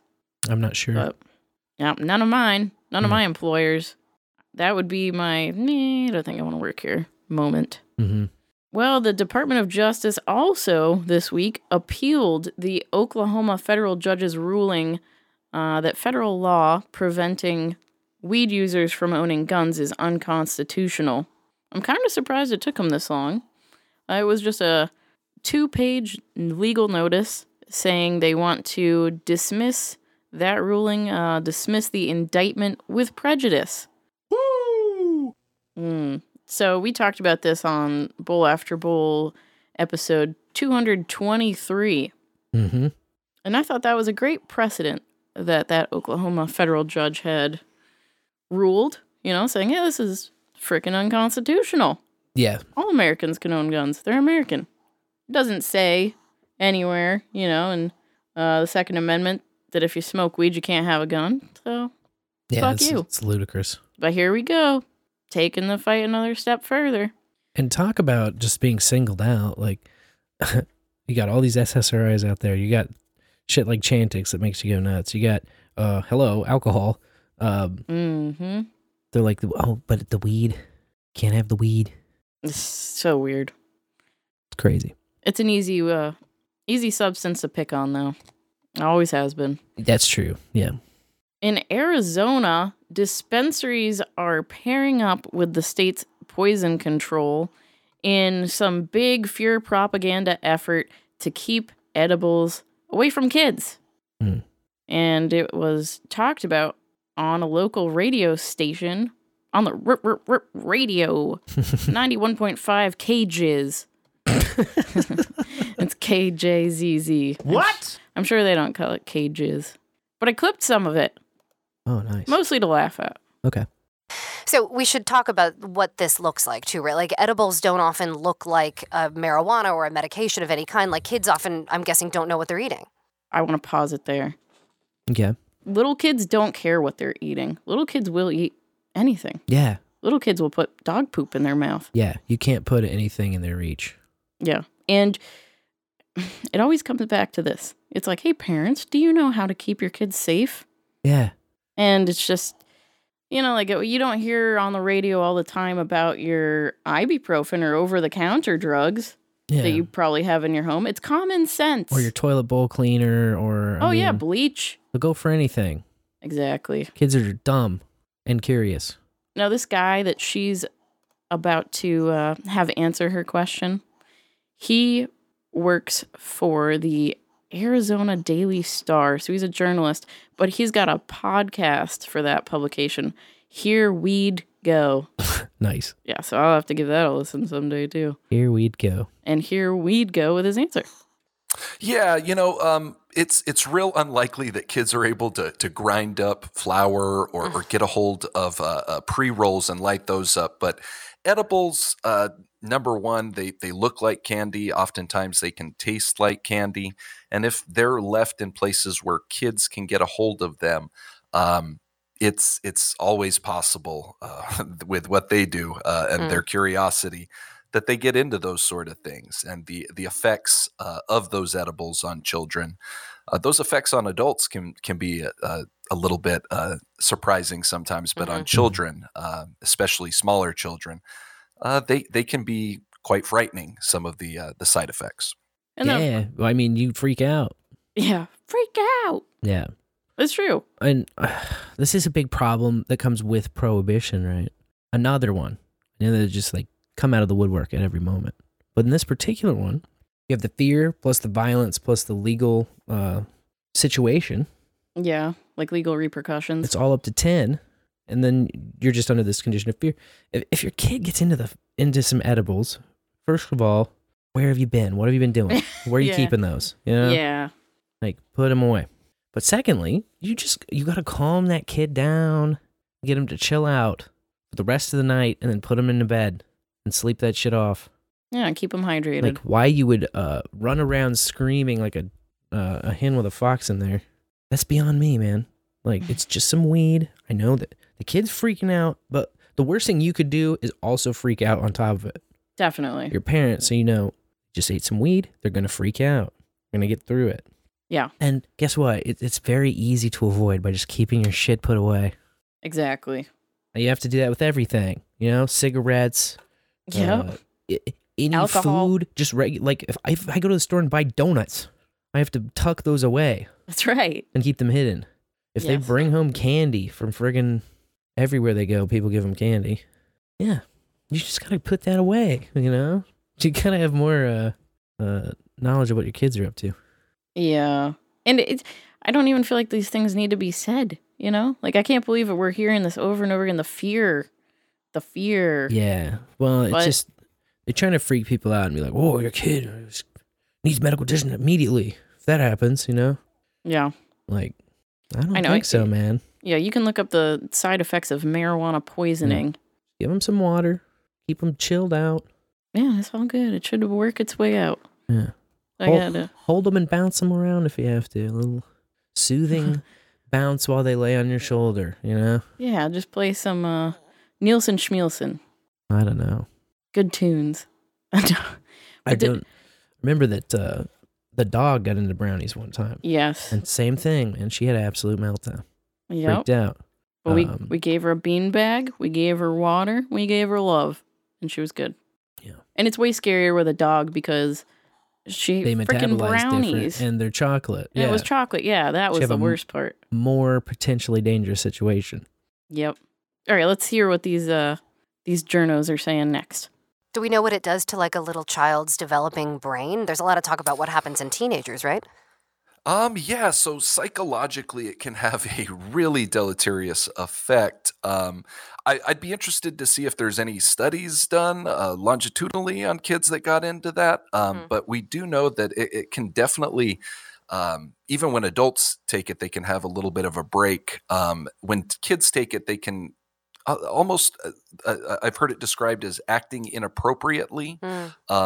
And I'm not sure what that necessarily entails. But Yeah, me neither, man. I'm imagining it would be very frightening for a parent or adult just seeing a child while they are, I guess, kind of tripping on these things. Wow, yeah.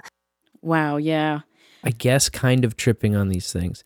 He's really not knowing how to say it, is he? No. He's like dancing around something. And acting inappropriate, I was like, I kind of pictured like a kid cussing when he said that. Yeah. Which is like, oh, they don't need weed for that. Some kids are monsters. Right. But what made me take pause there when I was listening to this is when he mentioned the longitudinal studies. And because he, citation needed when he said it can have a harmful impact on the brain. Okay, where's your source for this? And then I realized the source is going to be anyone who takes their kids to the hospital where they're both freaking out and tell them what's going on. Yeah. They're probably just tracking all those parents, all those kids, all the time. Let's see what happens to this kid in the future. In this little medical database that all the doctors keep. Bleh. Keep it on the cloud. Yeah, man. Follow this kid. You might not even know. Yeah. I would not consider a kid getting hold of weed edibles some kind of a medical emergency. I would monitor the kid to make sure that it's not that, but you just hang out with them, chill them out, and watch as it's not that. You just observe that it's not some kind of a medical emergency. Yep. I've never seen it personally, but I know what edibles do. Exactly. Yep. And here's my final clip from them. By the way, I've taken too many edibles. And that's what you have to do. You have to just fucking Ride it lay out. down and ride it out and wait for it to be over. But you also have to know that because, of course, there's the infamous 911 call from that cop that ate too many edibles. Same thing. I think we're dying. Well, you might if you don't understand exactly how the weed works. It seems to be the same pattern when you eat too many edibles, where it's like this fear kicks in and you're just not sure and you panic. And the panic part is where everybody, when they panic, they go to the hospital. It's like, oh, call 911, and everybody like hits an 11, Yeah. Well, you can have those like anxiety produced side effects too. It's not even the weed at that point. I mean, look at the cops around fentanyl. They pass out and stuff, and I really think it's all just in their head, They just psych themselves out. But anyways, let's see what the Arizona dispensaries and poison control have come up with in their partnership to combat this problem before it becomes a problem. Hopefully, it should never be a problem. The Arizona Dispensary Associations has teamed up with the poison control centers here in Arizona, and they're distributing window clings to the member dispensaries, which is about 2/3 of the dispensaries here in the state. Window cling. That include a QR code, and that QR code takes consumers or patients to an ADA website with a link of education and information regarding like how to keep edibles safe from children, away from children, and also giving parents kind of a guideline of what to do if, God forbid, their children were to get in to those edibles. What does that involve? Like, is it just a call to poison control first? Pretty much. There's also some like, hey, check their vital signs, check for a fever. If their child has fallen asleep and not able to wake up, call poison control. Kind of a guideline, if you will, to what could be a very frightening incident if it were to occur. Only because of this kind of jacking people up about it. Exactly. It shouldn't be. I totally am with you, man. And I love how she's like, so you call poison control, right? You call poison control. Get to the line where you say, call poison control, because that's what we want to do. That's how we get the data. We track those numbers. They called poison control for THC. Bada bing, bada boom. Numbers in the database. 1 out of 10 do not recommend. No, definitely not. But the window clings. Now, this really got me because you know what it reminded me of? Mr. Yuck. Oh, no. I actually had never seen Mr. Yuck, and you showed me. Mr. Yuck was huge, bro. We took that home from like kindergarten or first grade or something and put it on a bunch of stuff. Like they came to our school, Wow. I don't know, unfortunately, but I've seen it now. Mr. Yuck was there with a roll of stickers, man. They even have like a big circle guy that someone stands in costume. And then you like go around in your house and put the Mr. Yuck stickers on all the things you shouldn't be consuming. Mm-hmm.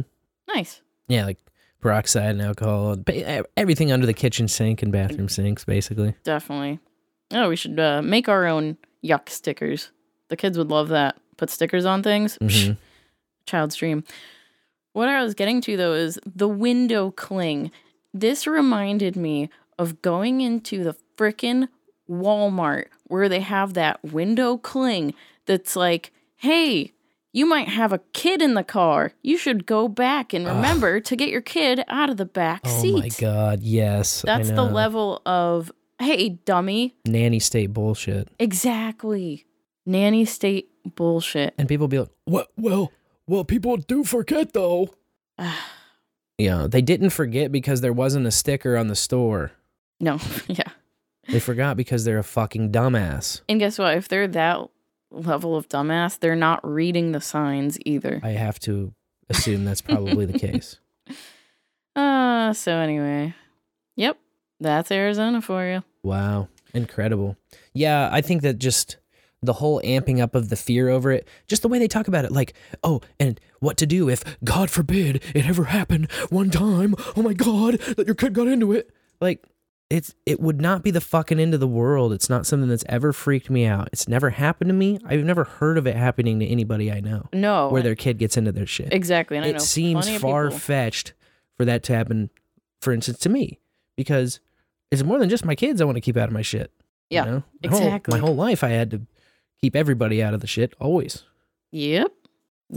So, what the fuck? What are you doing? I don't know. Keep your bud stashed. That's the whole point of a bud stash, is that it is stashed. Yeah. I don't know, man. It just seems like lots of noobs out there, Well. And the thing that doesn't help noobs is to get them all freaked out and scared, man. Like, we gotta put the message out there that, hey, it's gonna be totally fine, Instead, they're like, no, it can never happen. No tolerance at all. Like, I think it'll be all right. That's my prediction. Yeah, I like to think so. But noobs come with the legalization territory. Yeah. There are people who wouldn't even think about trying pot until it was legal. So Here they are, completely unawares.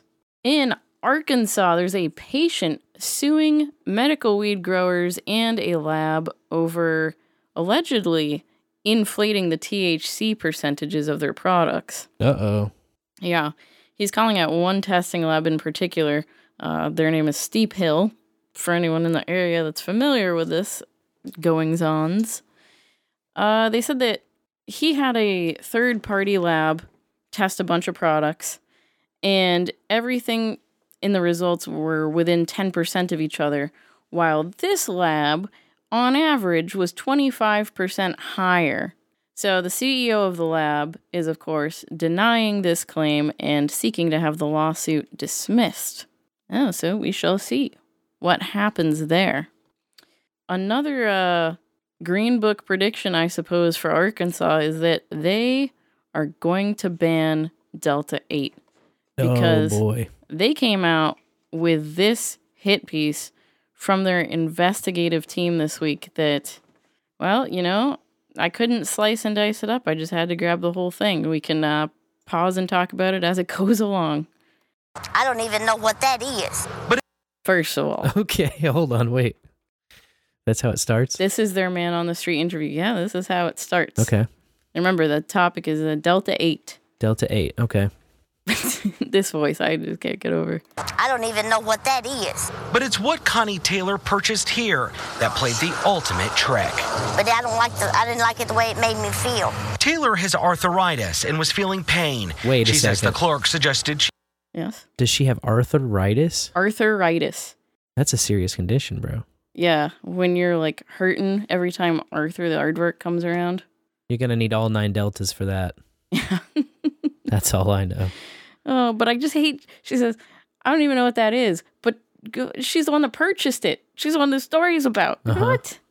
Got some Delta 8, I don't even know what it is. You're going to take something that you don't know what it is and put it in your mouth? I didn't like how it made me feel. No, I don't understand that. A lot of people will do that too, you know? I guess it's more than just little children. Let's try some stuff out before like looking around and researching and reading about it. Yeah.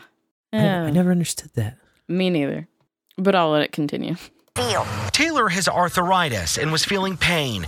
She says the clerk suggested she buy this, Delta 8. It was purple and it had like little designs on it, real eye-catching. That's what caught my eye, the packaging.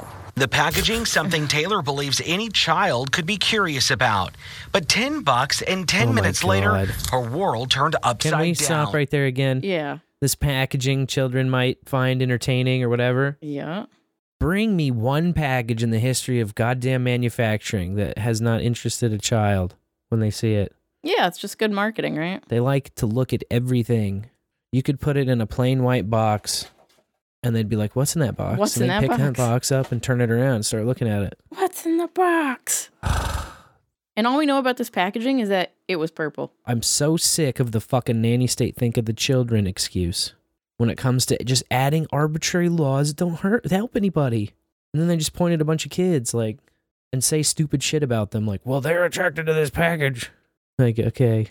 Well, you know, the real meat and potatoes here is that Delta 8, hemp, unregulated. Right, they're mad. They're mad because people are just going and buying the fucking plant from somebody who grew the fucking plant. Yep. They're like, no, that's not how this works. It's not how this ever supposed to work. It has to go through our chain. Everybody's got to get their fucking lick on it. Then you can have some. It's gross. Yeah. I'll let it continue. Her world turned upside down. I couldn't even function. I couldn't hardly work. And then I got sick. I was messed up for 3 days. Hallucinations, delusions, psychotic breaks in vulnerable individuals. All from a product purchased over the counter at this convenience store. And remember, its fancy packaging? Kids can purchase these because it's unregulated. Understanding. See, now that's I love the unregulated market. It's a free market. And kids, I guess technically could, but would the clerk sell it to them? Probably not. But kids, oh God. Like, what the fuck? It's like a blank check. Is if they can say kids, then everyone has to jump up and down and say, oh, well, we have to do something. We have to. Like, of course, kids. Why did I? Kids can buy this, but you don't want kids to buy. Like, no, I don't. But like, no one does, right? And let's all agree that no one wants that, and then no one does that, right? Yeah. And then if somebody does, that's where we have a problem. But you can't just point at something like a fucking. Now they're trying to get rid of the menthols, you know, like all flavored tobacco products. Well, a kid could like it. Yeah, but fuck a kid. I like it. Exactly. What's this kid part? I don't understand, man. It really gets my it jostles your jimmies. Gets my boxers in a wad, bro. Oh, it gets better. Understanding the science behind all of this begins with Delta-9 THC found in marijuana. Research experts say manufacturers are taking the natural versions of the THC compounds and chemically converting them into the man-made Delta-8 THC. I have to stop it there because that's Is that not accurate? That's not entirely accurate. It sounds inaccurate to me. Delta-8 is a naturally- cannabinoid that's naturally produced by the weed plant, but it's not produced in huge amounts. Right. So when you see the Delta-8 products on the shelves, they are manufactured in some way through chemical conversion, usually of CBD or Delta-9 THC. Right. Isomerization. Right. That's the big word. But yeah, okay, I'll let them keep going because you know where this is heading. And so it has very similar effects as Delta-9. Dr. Allison Oliveto, the vice chair for research at UAMS, says Delta-8 is not regulated by the Food and Drug Administration, which means there's no oversight. And in some cases, the product is being made in unsanitary conditions. Oh, no. But they've also found mercury, lead, and other nasty solvents and things like that. So I did look that up, and I did find published research where, who was this? The Chemical Research in Toxicology published this paper. They tested 27 Delta-8 vaporizers, which tested positive for heavy metals, and then went on to say that the heavy metals could have been a part of the vaporizers, you know, like coming off or something faulty in that product, not necessarily the you know, dab, the derb, the oil. Well, they just had to grab the So- test that came back scary, you know? Yeah, exactly. It's like all this stuff. Yep. It's so funny, like just the things that they point to don't justify the solutions they're imposing. Because they impose these solutions that really don't help anybody. I don't get it. We never will. We never will understand, man. Try to wrap our minds around it. Other nasty solvents and things like that. Whatever Delta-8 is, it's very dangerous. On the back of the Shut package the she fuck bought, it up. states to I only know, it's take the worst. 1/4 piece of one gummy. Oh, yeah, this is Oh important. my God. Only take 1/4 piece of one gummy. Whatever Delta-8 is, it's dangerous. Bitch, you just bought that. You should know what it is. Read the label. Oh my God. Oh, man. Okay. hang on. Delta-8 is no big cheese, man. You know? It's weed. Kind of like weed. Exactly. Tastes like weed because it's made from weed. Taste the weedy flavor. Delta-8 is, it's very dangerous. On the back of the package she bought, it states to only take 1/4 piece of one gummy and wait 60 minutes. Then in big bold letters, do not consume one whole piece. Extremely potent. How potent? 400 milligrams. The potentest. How potent? How potent? How potent? Tell me how potent it is. 400 milligrams of potent. I mean, you're going to want... So if it's a 400 milligram gummy and they're saying break off a quarter, that means 100 milligrams, bro. Yeah. It's too many fucking And milligrams. this lady bro. doesn't even know what it is. It's too many milligrams. Yeah. Poor salesman. Poor bud tender here because they're not... I like a cool 20 to 40, dude. Like, keep it very low. Yeah. Very low with the edibles. Those motherfuckers can get up on top of you. And when they're up there, they're not coming down for pretty much the rest of your time. Wherever you happen to be having a time. Yeah. See, this is once again just a lack of research and Yeah, understanding and 'cause educating yourself. People get all jacked up about it. Lady who bought it on a whim, all of a sudden a news camera comes up to her and now she's scared of it. Yeah. Well, she had took just it already, bought it yeah. and ate it. Now, if she's buying and eating 100 milligrams and they tell you to start off at that, then yeah, that's fucking dumb. Well, here's what I want to know. Yeah. So, you know, she says that the clerk suggested it to her for her arthritis, but she said she was sick for 3 days. I don't think she read the back. I don't think she broke off a quarter. I think she ate at least a full one. And if you've never had an edible and that's how you start, you're going to have a bad time. Without a doubt. I still say that I would not have a great time on the 100. I know you. I don't. But this is why you read and you figure out the dose and you know, take a little bite at first. It's kind of more like the hero's journey types setting off where you go into the fucking challenge, right? Keep a white knuckle grip on your mind. But yeah, you can make it through. It's not like the end of the world. I just prefer to have a mellow time, you know? Yep. I don't need to work that hard for my for my buzz, you know what I'm saying? Jesus. Yeah, definitely. All right, I'll continue with this. And in big, bold letters, do not consume one whole piece. Extremely potent. How potent? 400 milligrams. When Fox 16 Investigates scanned the QR code on the back, it brought us to this website. No phone number, no address, just an email, which doesn't work. According to Scott Harden with the Arkansas Medical Marijuana Commission, the line of legality blurred when federal lawmakers passed the 2018 Farm Bill, which allowed hemp to be sold, but only if it's under 0.3%, even in states where recreational marijuana is illegal. That ultimately opened a loophole for Delta-8 in Arkansas. Dispensaries are not allowed to sell Delta-8 because it's chemically altered. However, Hardin says because of the loophole, Arkansas's Alcoholic Beverage Control and Tobacco Commissions are not enforcing whether gas stations or other shops sell it. It's up to local law enforcement and local prosecutors if they want to take action, if they can find an area that they think is something worth prosecuting. UAMS says the Arkansas Poison Control Center received 21 calls last year involving Delta-8. Some people even found unconscious. Of those, 9 involved minors. Be careful. They need to get this stuff off the streets and out of those gas stations. Oh my God. Fox 16 Investigates went into T-Rex, where Taylor purchased her Delta-8. T-Rex. We told them about the loophole and what happened to Taylor. The owner pulled the product, something others think should also happen across Arkansas. So If the state legislature can find a way, and if that's within their purview to ban this, I would absolutely recommend that they do that. It's just a matter of time until you see states start taking action because it's still fairly new. From your experience, could the consequences of Delta-8 be deadly? Yes. Oh my Taylor says God, go lawmakers fuck need- yourself. I know. Get the fuck off of the screen. It's deadly. That's the word they just used for a weed Leading product. the goddamn witness. Yeah. And you found fucking Mary Quite Contrary outside the goddamn gas station. That's who you're doing, you know? Yeah, exactly. You're just churning through people coming out of the fucking D8 store until, this is the we got to talk to this lady. This is the chick.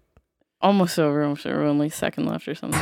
Taylor says lawmakers need to address Delta-8 now. If you can't buy at a dispensary with a prescription or whatever, then you don't need to be taking it. She fears an innocent person or minors' next purchase could be their last. Oh, there it is. The scary words to linger in your brain. Not the minors, no. Oh. Now, here's the thing. It's probably a good idea to pull that product. I would, if I was running a business and this gummy came in and they had be like, Monstro gummy, 400 milligrams in a gummy. I probably wouldn't do it, especially the package says break off a corner. Just eat the 100.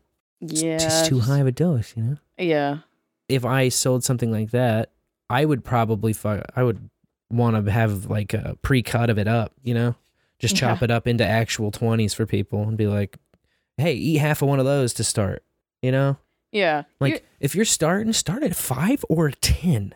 Start at 5 or 10, and then you can move up for there if you really, after a couple of hours, are like, this really isn't doing as much as I need. You go, up and up from there. But you don't start out in the 100 jungle, man. No. There's just no need for it. It's just unnecessary. Yeah. It's a waste of product at that point, my friend. Yeah, I think it was a bad move for the clerk or whoever sold it to her. I mean, they just didn't care, you know? Yes. Oh, you got arthritis? Take this weed gummy. And they're not paying attention, and they, they're probably, they have a high tolerance maybe, so it's no biggie to them. Or it's a gas station. Maybe the clerk on call doesn't know anything about the D8 products. Yeah, that too. Probably it's hemp. It's not in the training. Well, it's just hemp, right? Hemp, D8. No one knows. Legal. Oh, I don't know. It might be CBD. It might even get you stoned at all. Yeah. People don't know they don't know shit about fuck. Exactly. Well, in Massachusetts this week, the U.S. Bankruptcy Court ruled that employees are not protected by federal bankruptcy laws, which, has been the usual case. Mm-hmm. There was a rare exception a few bowls ago from Arizona. But this case followed a guy by the name of Scott Blumsack, who worked Nice. in the... Strong name. And maybe it's Bloomsack. But either way, strong name. Strong weed name guy. either way, yeah. And he was in... His sack's a blummin' or it's a bloomin', I don't give a shit. It's a sack either way. I'm here for it. He was working in the weed industry since 2021 as the general manager of a business that manufactured, retailed, and wholesaled weed. But he didn't have an interest in the company. He wasn't an owner or anything. So in 2021, he filed a voluntary petition of reorganization under Chapter 13 of the Bankruptcy Code and submitted a plan of reorganization in which he proposed making payments to creditors out of his salary. And as an alternative, he listed his wife's retirement as a potential place to take money out of. And she doesn't work in the weed industry, so he thought that would work. But the bankruptcy trustee moved to dismiss his proposal here because the debtor's activities, or the owner of the company and the company itself, violated federal law. And then that's just the end of it. Oh, you're in the weed business now, though, and that's illegal under federal law. Jiminy Christmas. They need to fix this bullshit. Yeah, I know. It's, I don't know, I wouldn't have, I had no interest in the first round of licenses, that's for sure, and now you see why. It's like, the road is not paved for legal weed business yet. And a lot of giants are going to fall, which is fine. In Missouri, the appeals court just ordered the state to issue a medical growing license to one of the rejected applicants who sued. Ooh. Yeah. They did not include a certificate of good standing with their application. And that certificate comes from the Secretary of State just to show that a business is properly registered. Right. And I guess that they were not informed that this key piece of paperwork was missing from its application. They were just rejected. And that's on the department. Mm-hmm. The department's supposed to say, hey, we saw you applied, but you're missing this, this, and this. Send those in so that we can properly score you. Right. You can't just throw out the application because it was missing the pieces. So this is the first time that a denied license has been issued in Missouri. Nice. Crazy. Many more to come, we hope. Yeah. I mean, the whole license thing is stupid anyway. Yeah, but remove the ceiling. Yeah. If you're going to do this pay-to-play scheme that they got going on, just let the people pay that got the money and they want to pay. Step 1, remove the license caps. Yeah. Step 2, remove the license requirement. Boom. It seems simple. That's what I'd do as commissioner. But, well, today Oklahomans went to the polls to vote for or against legalizing recreational weed. And surprise, surprise, polls closed at 7 p.m. Central. I thought it was a done deal in the bank. Because usually weed makes it to the ballot, it's good to go. It looks like, I guess the tally isn't completely in yet, but all headlines are pointing to a defeat for recreational. That is unexpected. It is. At least to me. I didn't see any pre-polling or anything, but... No. No good. Nope. But this was the first time in American history that a weed measure was the only thing on a statewide ballot. So there's cool. That little step in the right direction for you. The little record breaker. Yeah. I don't even want to play it, but... It's a step in the right direction after all. It feels like it's not one, but... Yeah. But history, I get what man. you're saying. Another first time I ever... Yeah. Crosses its threshold there. That's right. And here's a story I have been jacked up about all day, all week, in fact, because this little press release came out not long after last bowl. Okay. Montgomery County, Pennsylvania. We had the Delta 8 gummies that the DA said were laced with fentanyl. Mm-hmm. And so the district attorney released a statement this week. And I'm just going to quote right from it because I couldn't believe my eyes, except I could. Some of the products were tested in a lab over the weekend, and those products did not alert to any illegal drugs at the lab's threshold level of detection. What? Yeah. So why are they spending the whole time smearing the like, whoops? Yeah, I smell a defamation lawsuit if I were any of those companies. I totally agree. And the district attorney in this... and maybe that's the smell that got wafted their way. Maybe that's why they're already spinning around, you know? Maybe. And he even says in his little letter here that, let's not name and shame those businesses. Let's just worry about this unregulated market in general, because it's this full court fucking propaganda press. Exactly. We see what you're doing. Fuck off. Just let people buy and sell hemp. So, Farm Bill should be legal, and we should take steps to make it even more legal. Yes. Actually, fuck legal altogether. Oh, yeah, just stop. Unregulate everything. Yeah, unregulated. Woo! It's not scary. It's a good thing, actually. It's freedom. Yes. It's a free market. It's personal responsibility and personal choice. People should educate themselves about what's going on around them and make their own fucking decisions as to what to put in their body and not. Exactly. Now, this district attorney, of course, did not apologize, which pissed me off, after naming and shaming these brands. Right. He just is like, let's not worry about the brands anymore, let's just be scared of everything.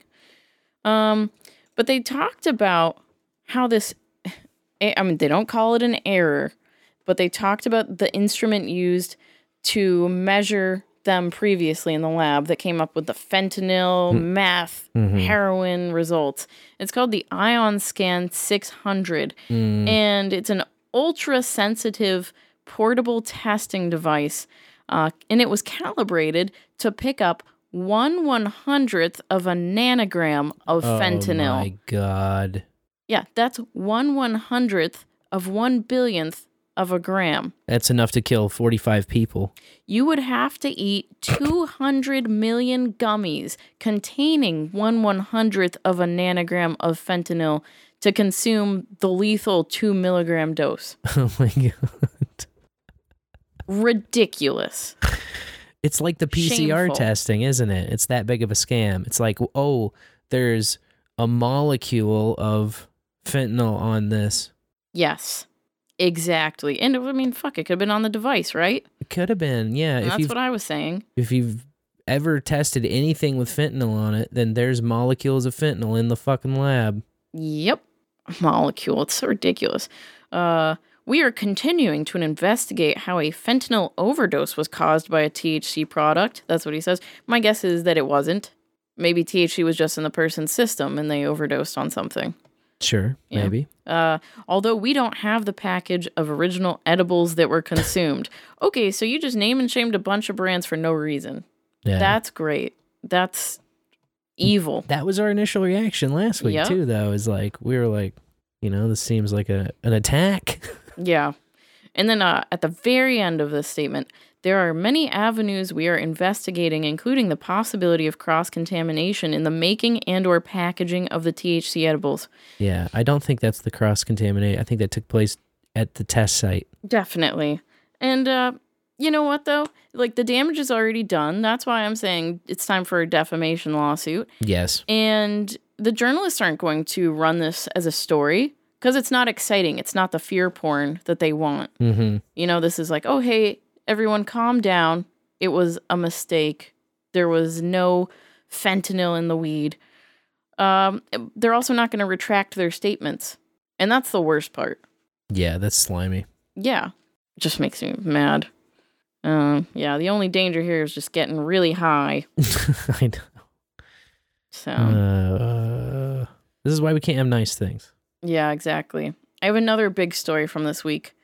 And this was covered by really good journalists, an investigative team from the Queen City News in South Carolina.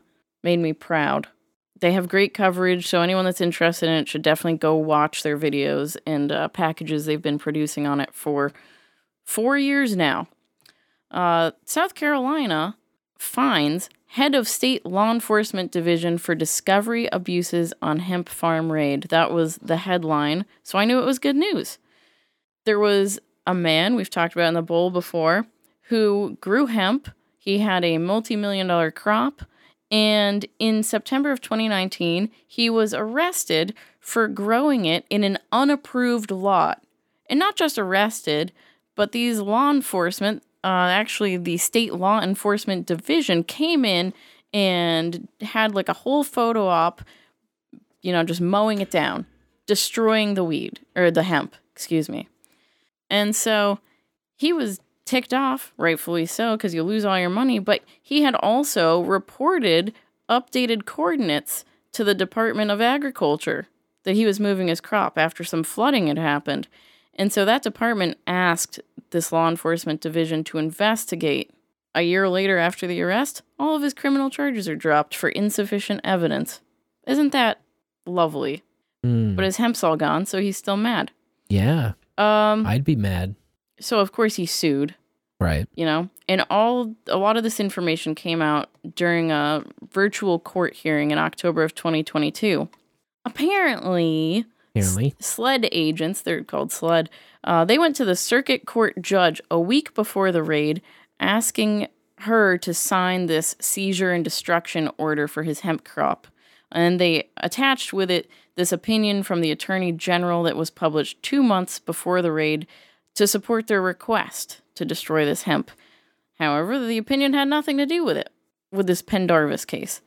So they asked the Attorney General to write an opinion for them, basically justifying the destruction of the hemp.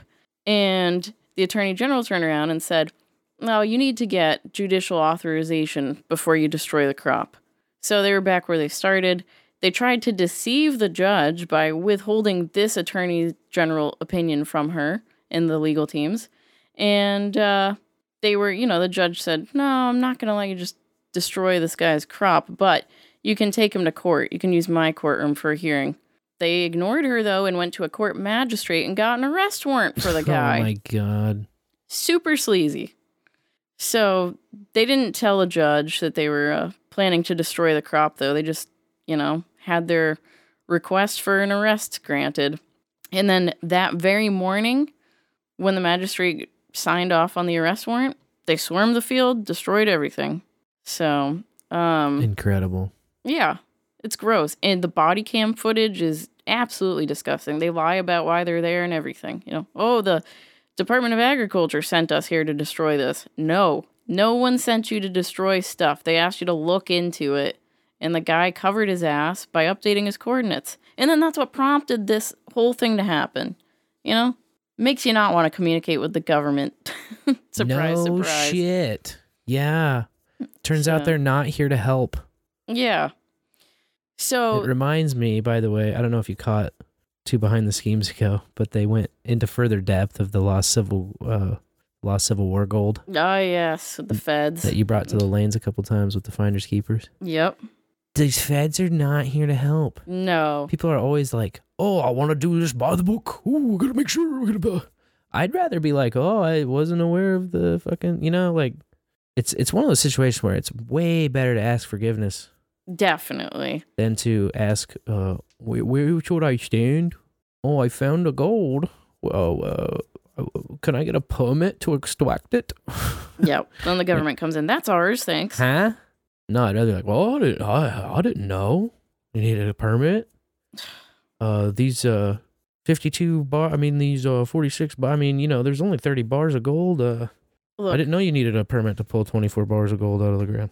Treasure is exciting, but loose lips sink ships. So just shut your mouth. Yeah, and never snitch on yourself. Exactly. It's like, come on, baby.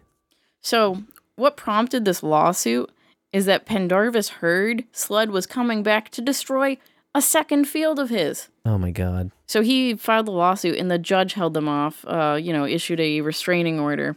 He sued the Department of Agriculture and its commissioner, the sheriff and deputies, and the Forestry Commission and their staff.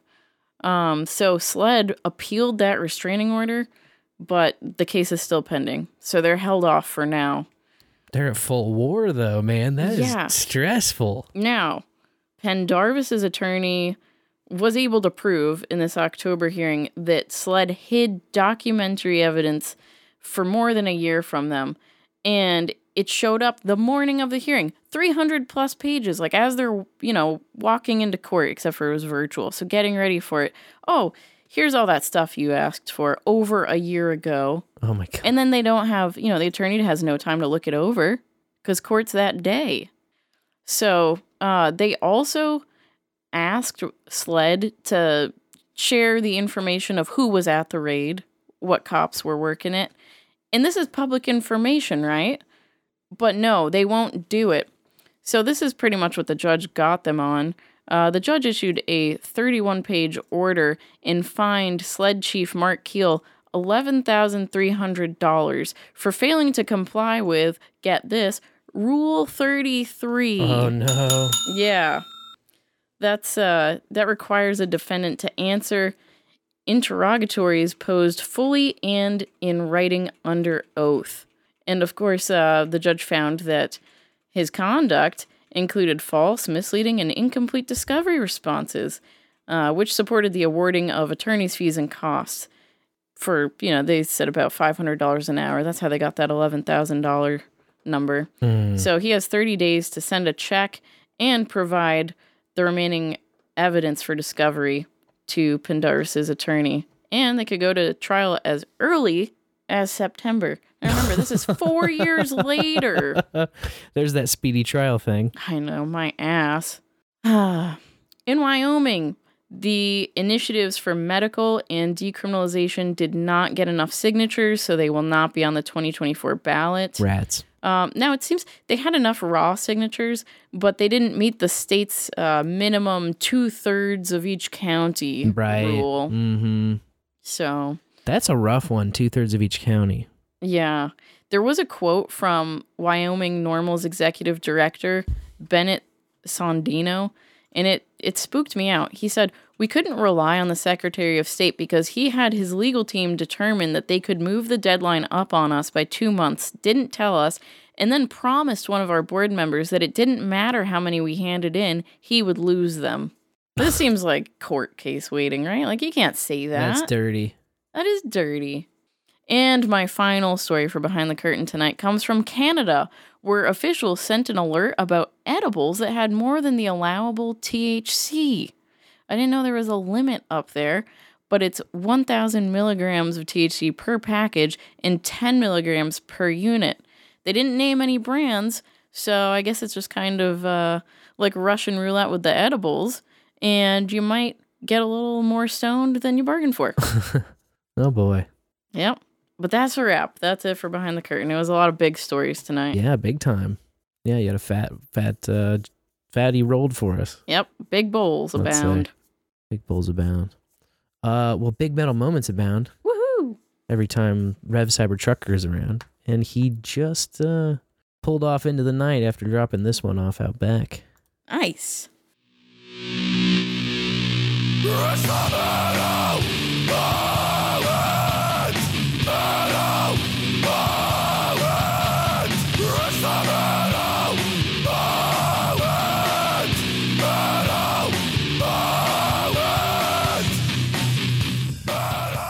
In the bowl and in the morning, this here is Sir Reverend Cybertrucker and Kenny and Grogu with this week's Metal Moment. Dope is an American alternative metal band from New York City. Formed in 1997, the band has released 7 full-length studio albums, with their most recent one being Blood Money Part 0, which was released last month. Life is their second studio album, released in 2001. The album's sound bears a resemblance to those of Marilyn Manson and features some rap metal influences. From their 2001 album Life, this is Dope. Take your best shot.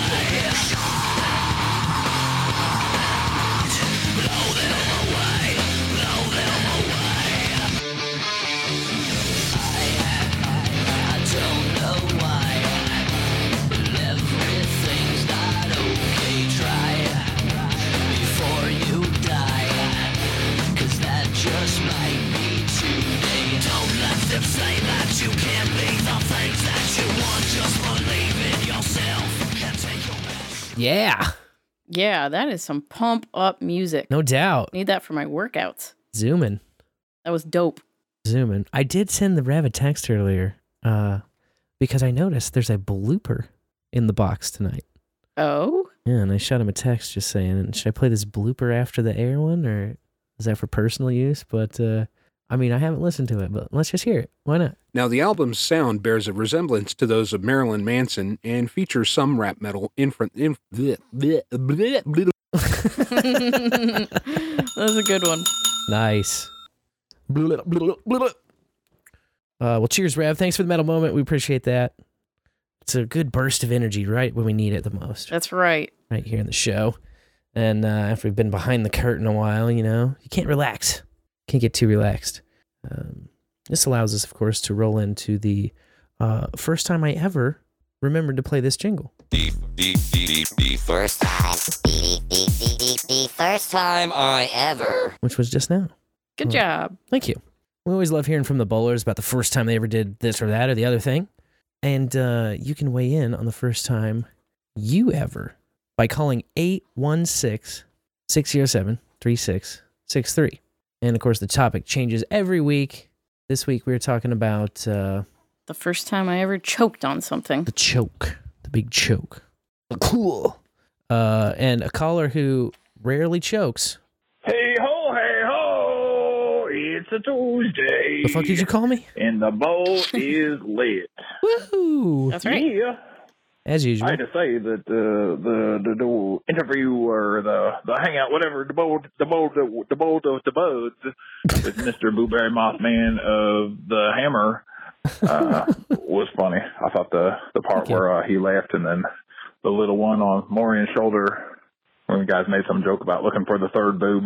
The third boo. Bowls and butts and bowls and bowls. Was funny, especially after the show art and whatnot for No Agenda, talking about three boobs and all that jazz. So Yeah.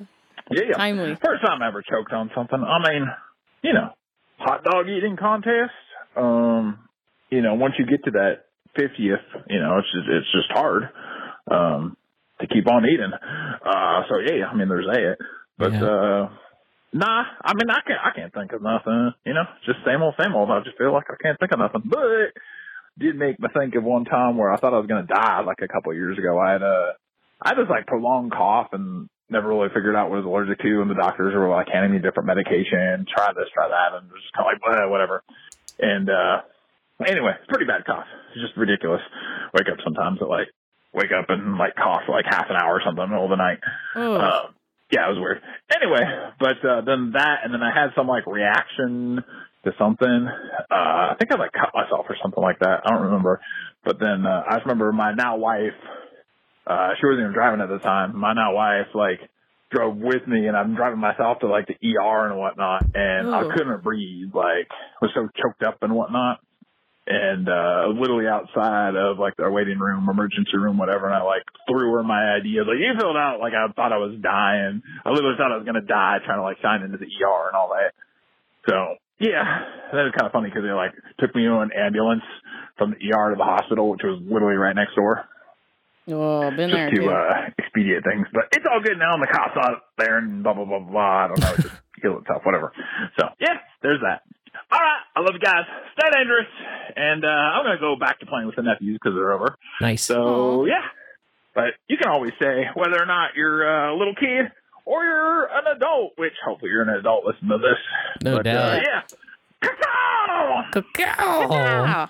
I'm glad you are alive and you did not choke to death. Agreed. Also, taking the ambulance from the ER to the hospital is so stupidy, but they did that for me once too. Mm-hmm. And yeah, he's right. You better be an adult listening to this piece of shit. Yeah, this is a late night podcast. It's after midnight. If you're a kid, you better be turning this shit off. Get your ass to bed. Get out of here, kid. Yeah. You're not welcome here. Past your bedtime. Get out of here. Thanks, caller. You can stay. We're not talking about you. Yeah, the transcription had a hell of a gem. Yeah, it'll probably be the show title tonight. Wake up and like cock. With the first time I ever choked on something topic. Nice. Yeah, nailed it. Nailed it. You remember the first time you ever choked? Okay, so on something? I don't remember it, but I've heard the story so many times that I just know the first time I ever choked on something. And I was probably under 6 months old. I was a newborn. And my great-great-grandma, my Nana, God bless her, she was watching me. I stayed with her. And I was in my crib or whatever. And she, was staying up late trying to get the dishes done or whatnot. And heard a weird sound coming out of my room. So luckily she decided to go check on me, not choke. and there I was. She's choking on you. You're choking on whatever. Yeah. Well, there I was, little blue baby in the friggin' crib. Blue, just like not making sounds, not moving now. Blue. So she grabbed me, flipped me upside down, held me by the foot, and started hitting the shit out of me. And I coughed out a huge blob of mucus or phlegm. Oh, gross. And then I was okay. But that's the first time I ever choked on something. It was my own phlegm. Wow. My own body tried to kill me. Thanks, body. Thanks, Shit. mucus. I was never told about those, so I don't remember any kind of baby trauma, pre-toddler chokage. Yeah, only baby trauma I know was like about my birth itself. Yeah, but you know it. You see, you don't remember it, but you've heard it. It's true. Yeah, that's true. It's part of my personal tale and story and identity, right? Most indeed. Whether it happened or not, because I guess I wasn't really there, but seems legit. Seems legit. Yeah. Why would they lie? Yeah, fact check. Heard it from several family members. My mom told me when I was born. What about you? What's the first time you ever choked on something? I was trying to think back, and I'm pretty sure the first time I ever choked on something was a quarter in a hotel room. Oh. I was like putting the coin in my mouth. You put all kinds of awful shit in your mouth when you're a kid, right? Yep. And coin's one of them because they taste funny, They have that metallic thing. And you definitely noticed that as a kid. I used to just enjoy it. Just keep a quarter in my mouth. Ugh. For like, not even saying for like a stretch of months or anything, but I tried out the quarter thing a couple of times, And then the time I choked on it was kind of swore off there. Yeah, how did that go? Not great. Did you get the Heimlich? It still makes my throat feel funny. I bet. Thinking about it. Yeah. Yeah. Did you just not tell anyone you swallowed a quarter? I didn't swallow it. I just choked on it. Okay. And then gagged it out onto the ground. It made like a blink sound, Yeah. Blink. No, something like Yeah. That was the end of your quarter sucking days, huh? Yeah. It was like that sound, only a little wetter. Ugh. Man. Oh, yeah. There are people who choke on food all the time. I've never been one of those people. Yeah, I kind of have learned how to swallow. Yeah. After over 3 decades on the planet. Years of experience. Cotton Gin hits us with a 3333. Hey. He says from Podverse, choke on this boost.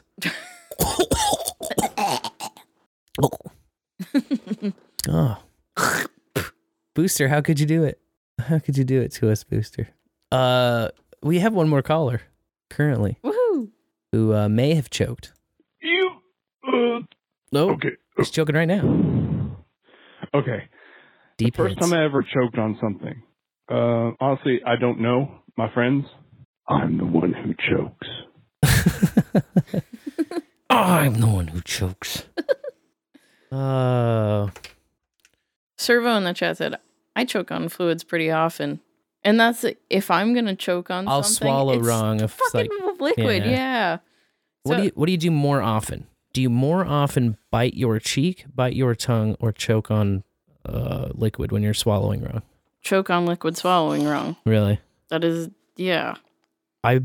It's rarer for me for the swallow choke. I bite my cheek more often. Like on accident? Yes.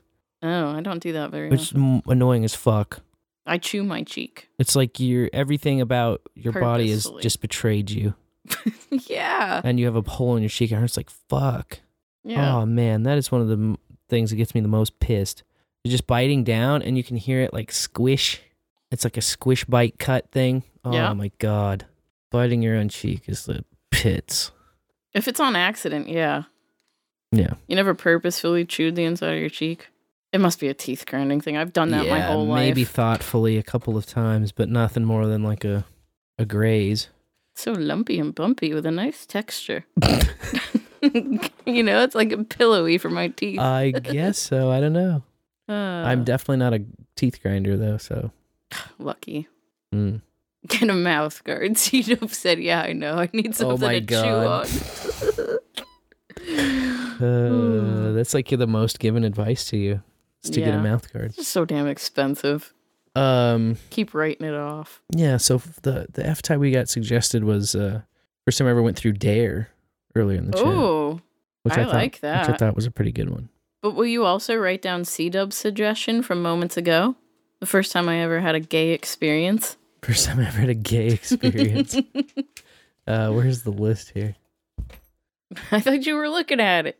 I'm looking at my tonight notes because I just made that note tonight because I knew I'd use it tonight. See how that works? I was trying to avoid finding the goddamn note, but... I will take it. I'm taking a virtual note. All right. And we'll add it when we find the list. Okay. I love that idea. And I guess you're doing the topic too. Looks like the topic didn't get done. It still says that tonight is Boobery. Oops. Shall I'll update the first time I ever. topic? How'd you word it? Went through Dare? Yeah, first time I ever went through Dare. All right. There it is. Cool. You know what that means. Ah, fuck it, dude. Let's go bowling. Yes, let's go bowling. I've got a clip for you. Oh boy. Let's see if you can figure this one out.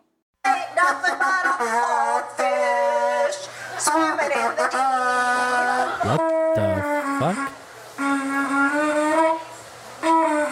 The conch shell only has a certain number of notes, and so I picked fins because the notes fit the conch shell, and of course because we're in Key West. Oh God.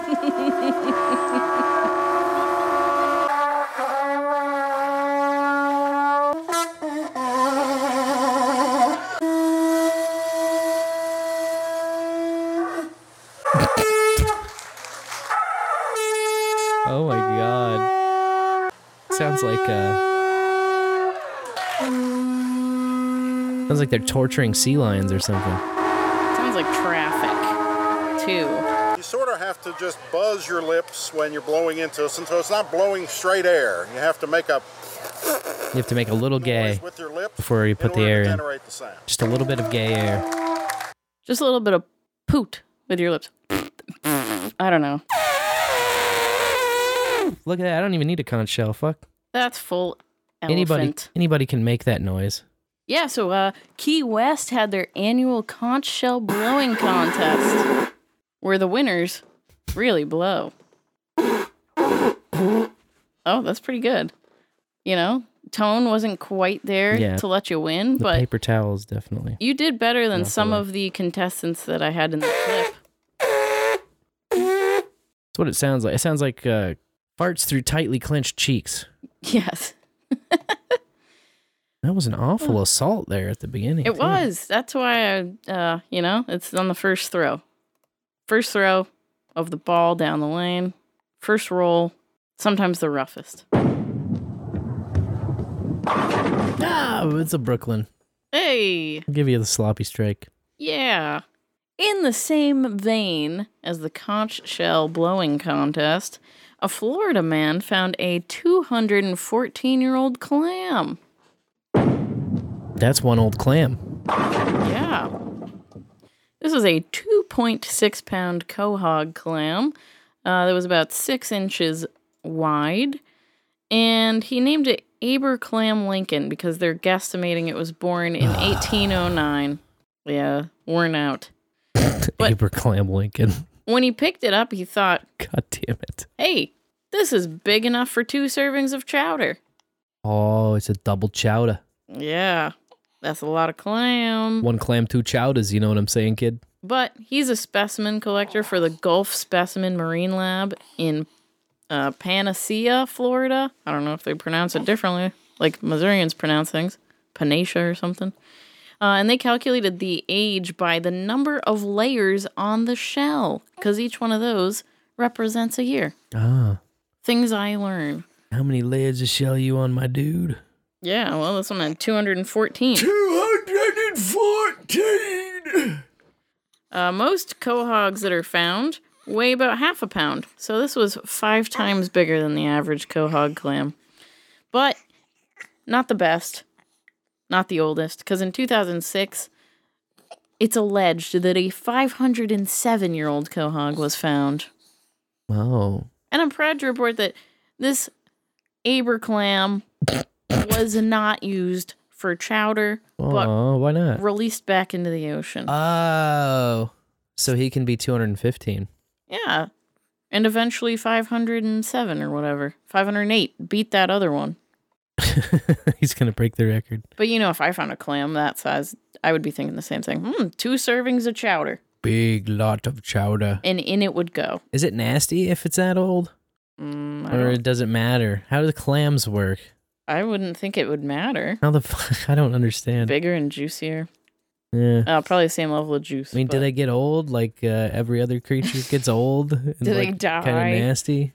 I don't know, Spence. We'll have to ask a clam expert. Yeah, man. Send in the clams. Call the clam man.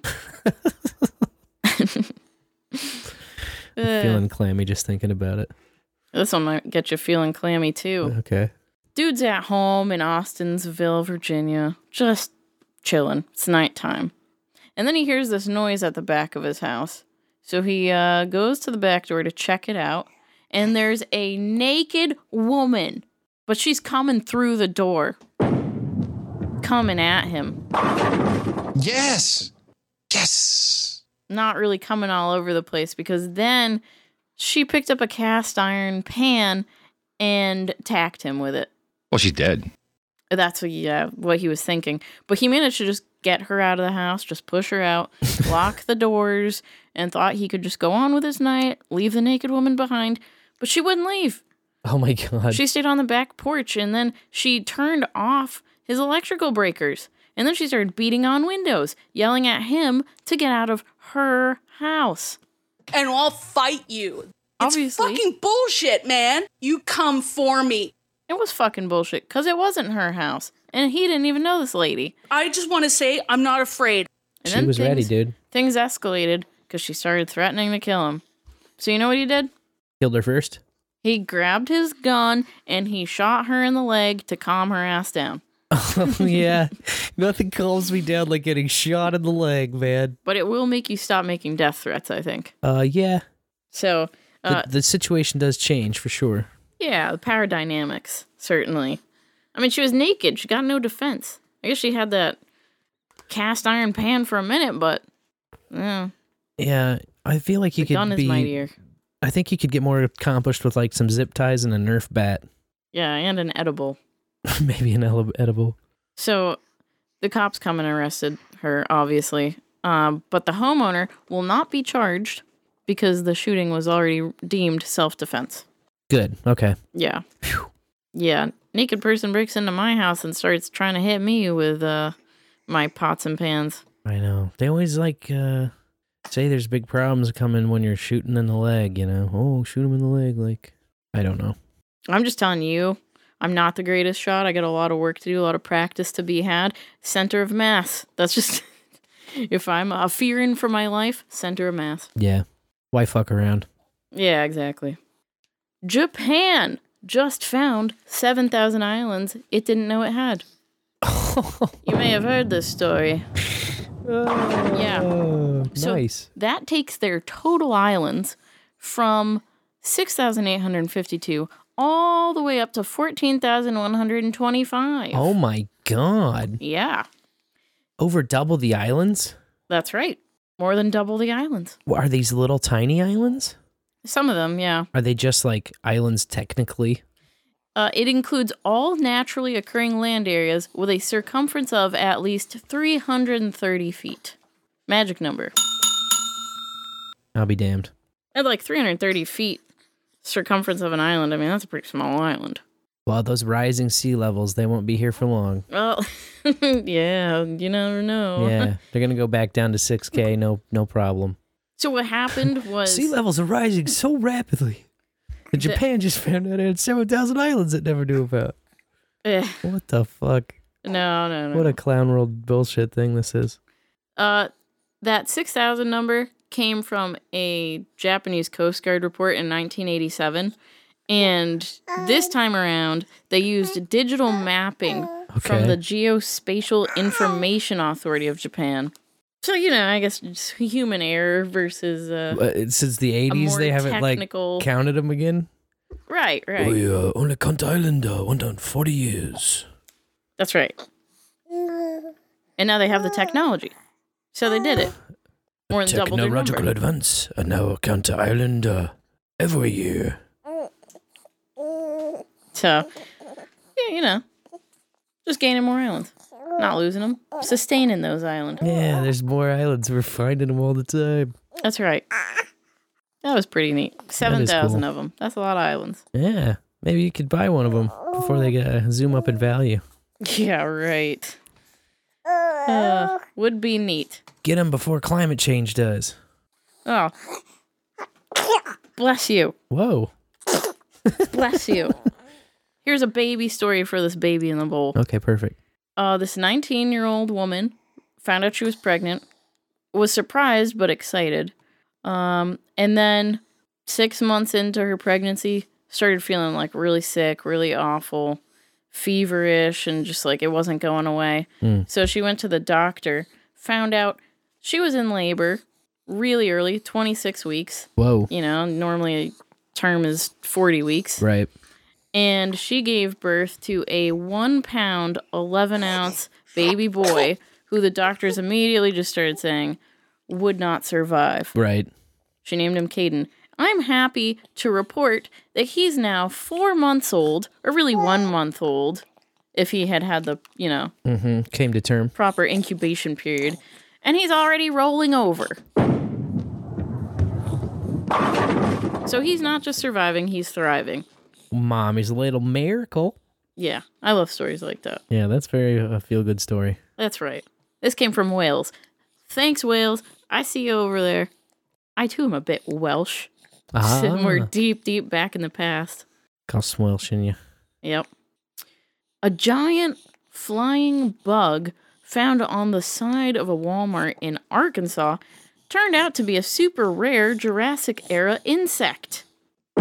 Super rare. Super rare. Super rare. Yeah, you might have seen it in that Jurassic Park. You may have seen it. Very factual account. Yeah. But this is a giant lacewing, and dude found it on this Walmart in 2012 and just thought, well, that's a pretty neat bug. Went home and mounted it. That's pretty dirty. Yeah, well, I guess he's a college professor. So he started so teaching... he could get away with it? Mounting an innocent insect?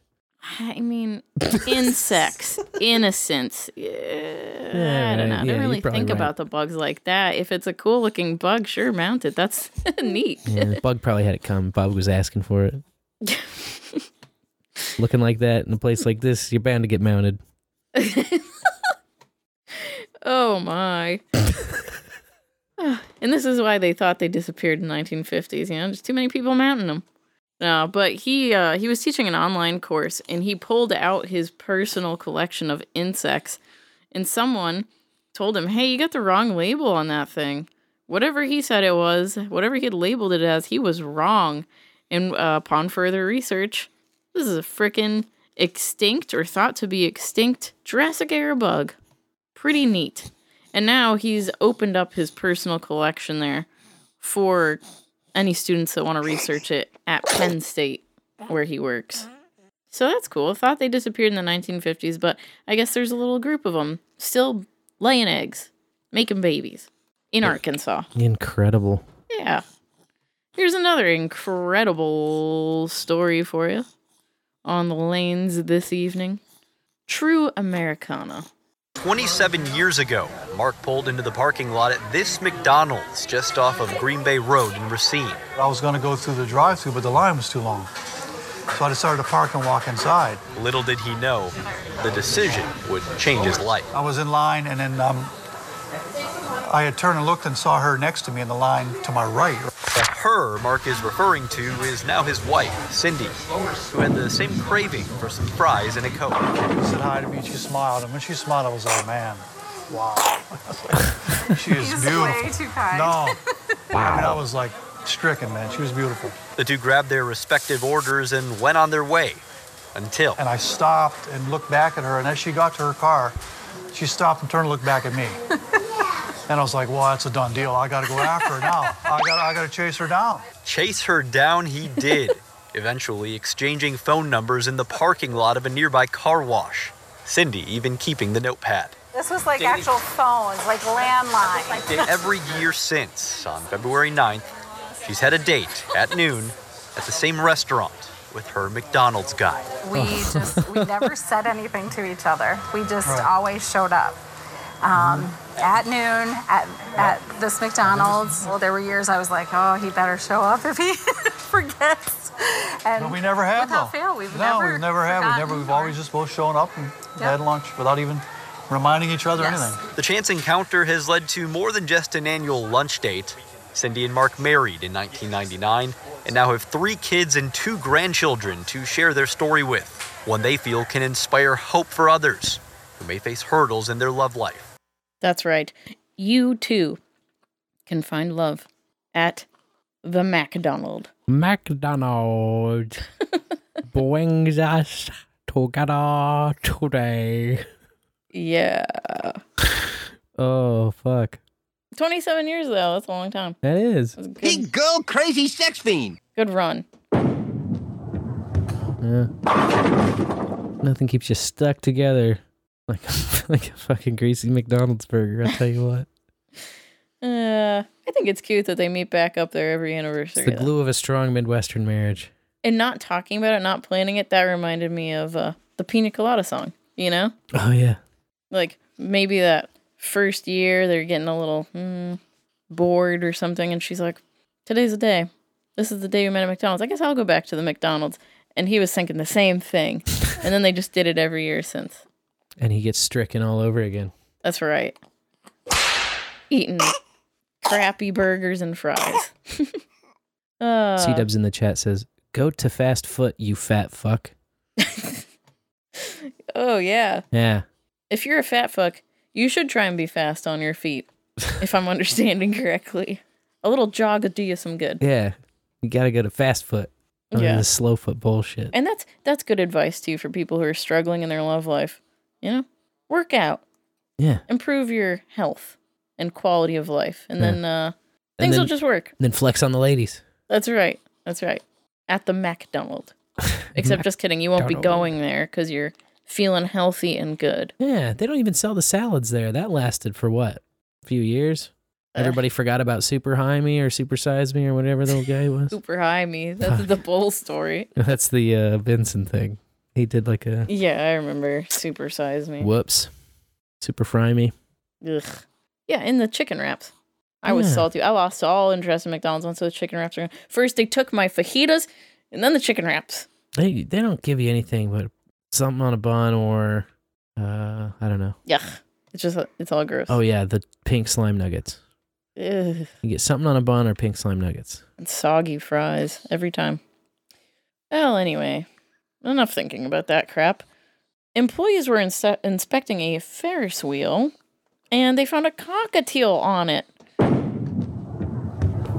I mean, tell me they found a cockatiel, Ferris wheel cockatiel, man. It was just hopping around on a little Ferris wheel bench thingy, 100 feet in the air. So the worker held out his arm, and the bird came right to him. So then he carried it down the ladder to the ground, and there was another worker who was more interested in the bird than him. So he was like, oh, yeah, you want to take the bird? Take the bird. Birds are gross. And the guy said, hey, I think I saw a flyer for a lost bird. Or his mom had told him about it. And sure enough, it was the lost bird on the flyer, named Joel. Missing for over a week, he was just riding the Ferris wheel having a grand old time, but Joel was reunited with his owner, So it's a happy ending for a lost frickin' bird. What are the chances of that? Go Joel.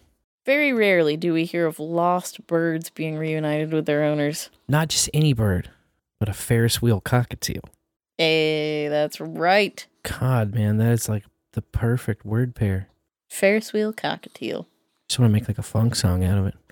Ferris wheel cockatiel. Beats the shit out of Cellar Door. I'm Joel. He's Ferris wheel cockatiel. I'm jamming to it in my own mind. It's the song that needs to be written then. Oh, there was a retired teacher of 30 years named Mary Stocks Martin who just died at the age of 86. And I guess when she was a teacher, she would sign her name MSM, but the S was so curved that it looked like an ampersand. So the students, just called her Miss M&M and started bringing her M&M stuff. And, she started collecting it and whatever, and that was kind of the thing with her. She's the M&M lady. So a few years before she died, she wanted to get all ready for the occasion, and she decided to build her own casket with her son in the shape of the blue almond M&M casket. And he appears to be sleeping. Mm-hmm. Oh, dead, I guess. Resting internally in a candy-coated coffin. Yes. Well, it's not made out of M&Ms, but yeah. It's just, it looks like the blue M&M laying on a slat on top of her coffin. And in his hands are miniature candies where the names of her 4 children, 22 grandchildren, and 3 great-grandchildren were etched onto it. I thought that was kind of neat. That's sweet. And so at her funeral, attendees wore M&M clothes, bright-colored clothes, and they tossed candies onto the casket to honor her. This was in Arizona.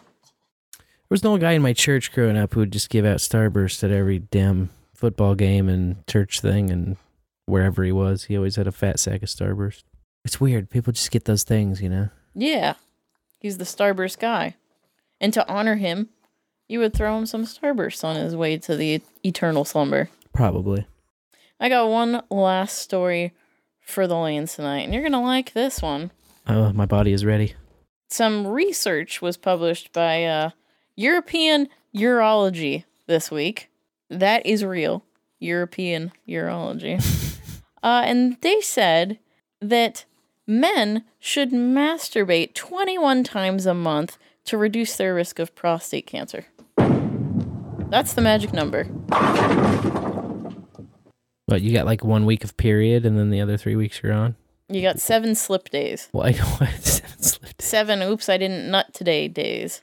Interesting. Okay. Yeah, they found that men who nutted 21 times a month reduced their prostate cancer risk by 1/3. That's the magic number, folks. 33%. 33%. 21 nuts a month. It's science. So does that mean you should,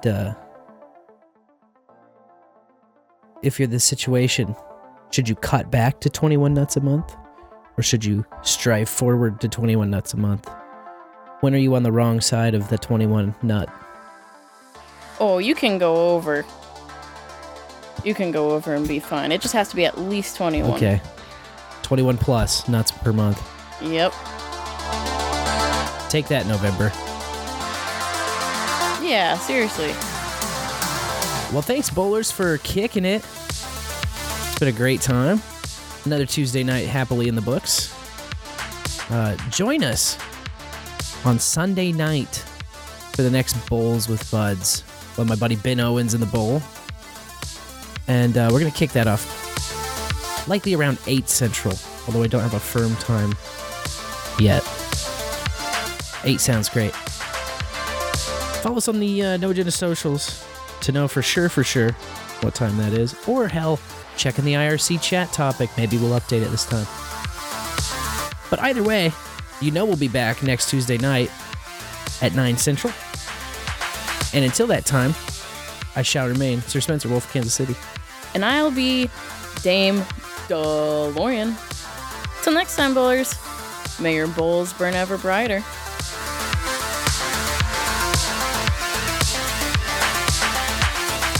That's a dumb place to keep bowls. Bowl after bowl. Bowl after bowl. Bowlafterbowl.com. Bowl after bowl. Bowl after bowl. May your bowls burn ever brighter. Lorian and Spencer. I told him last night that he had to come. It's just the way they talk the chicks into it. Oh, brother. None of this is good.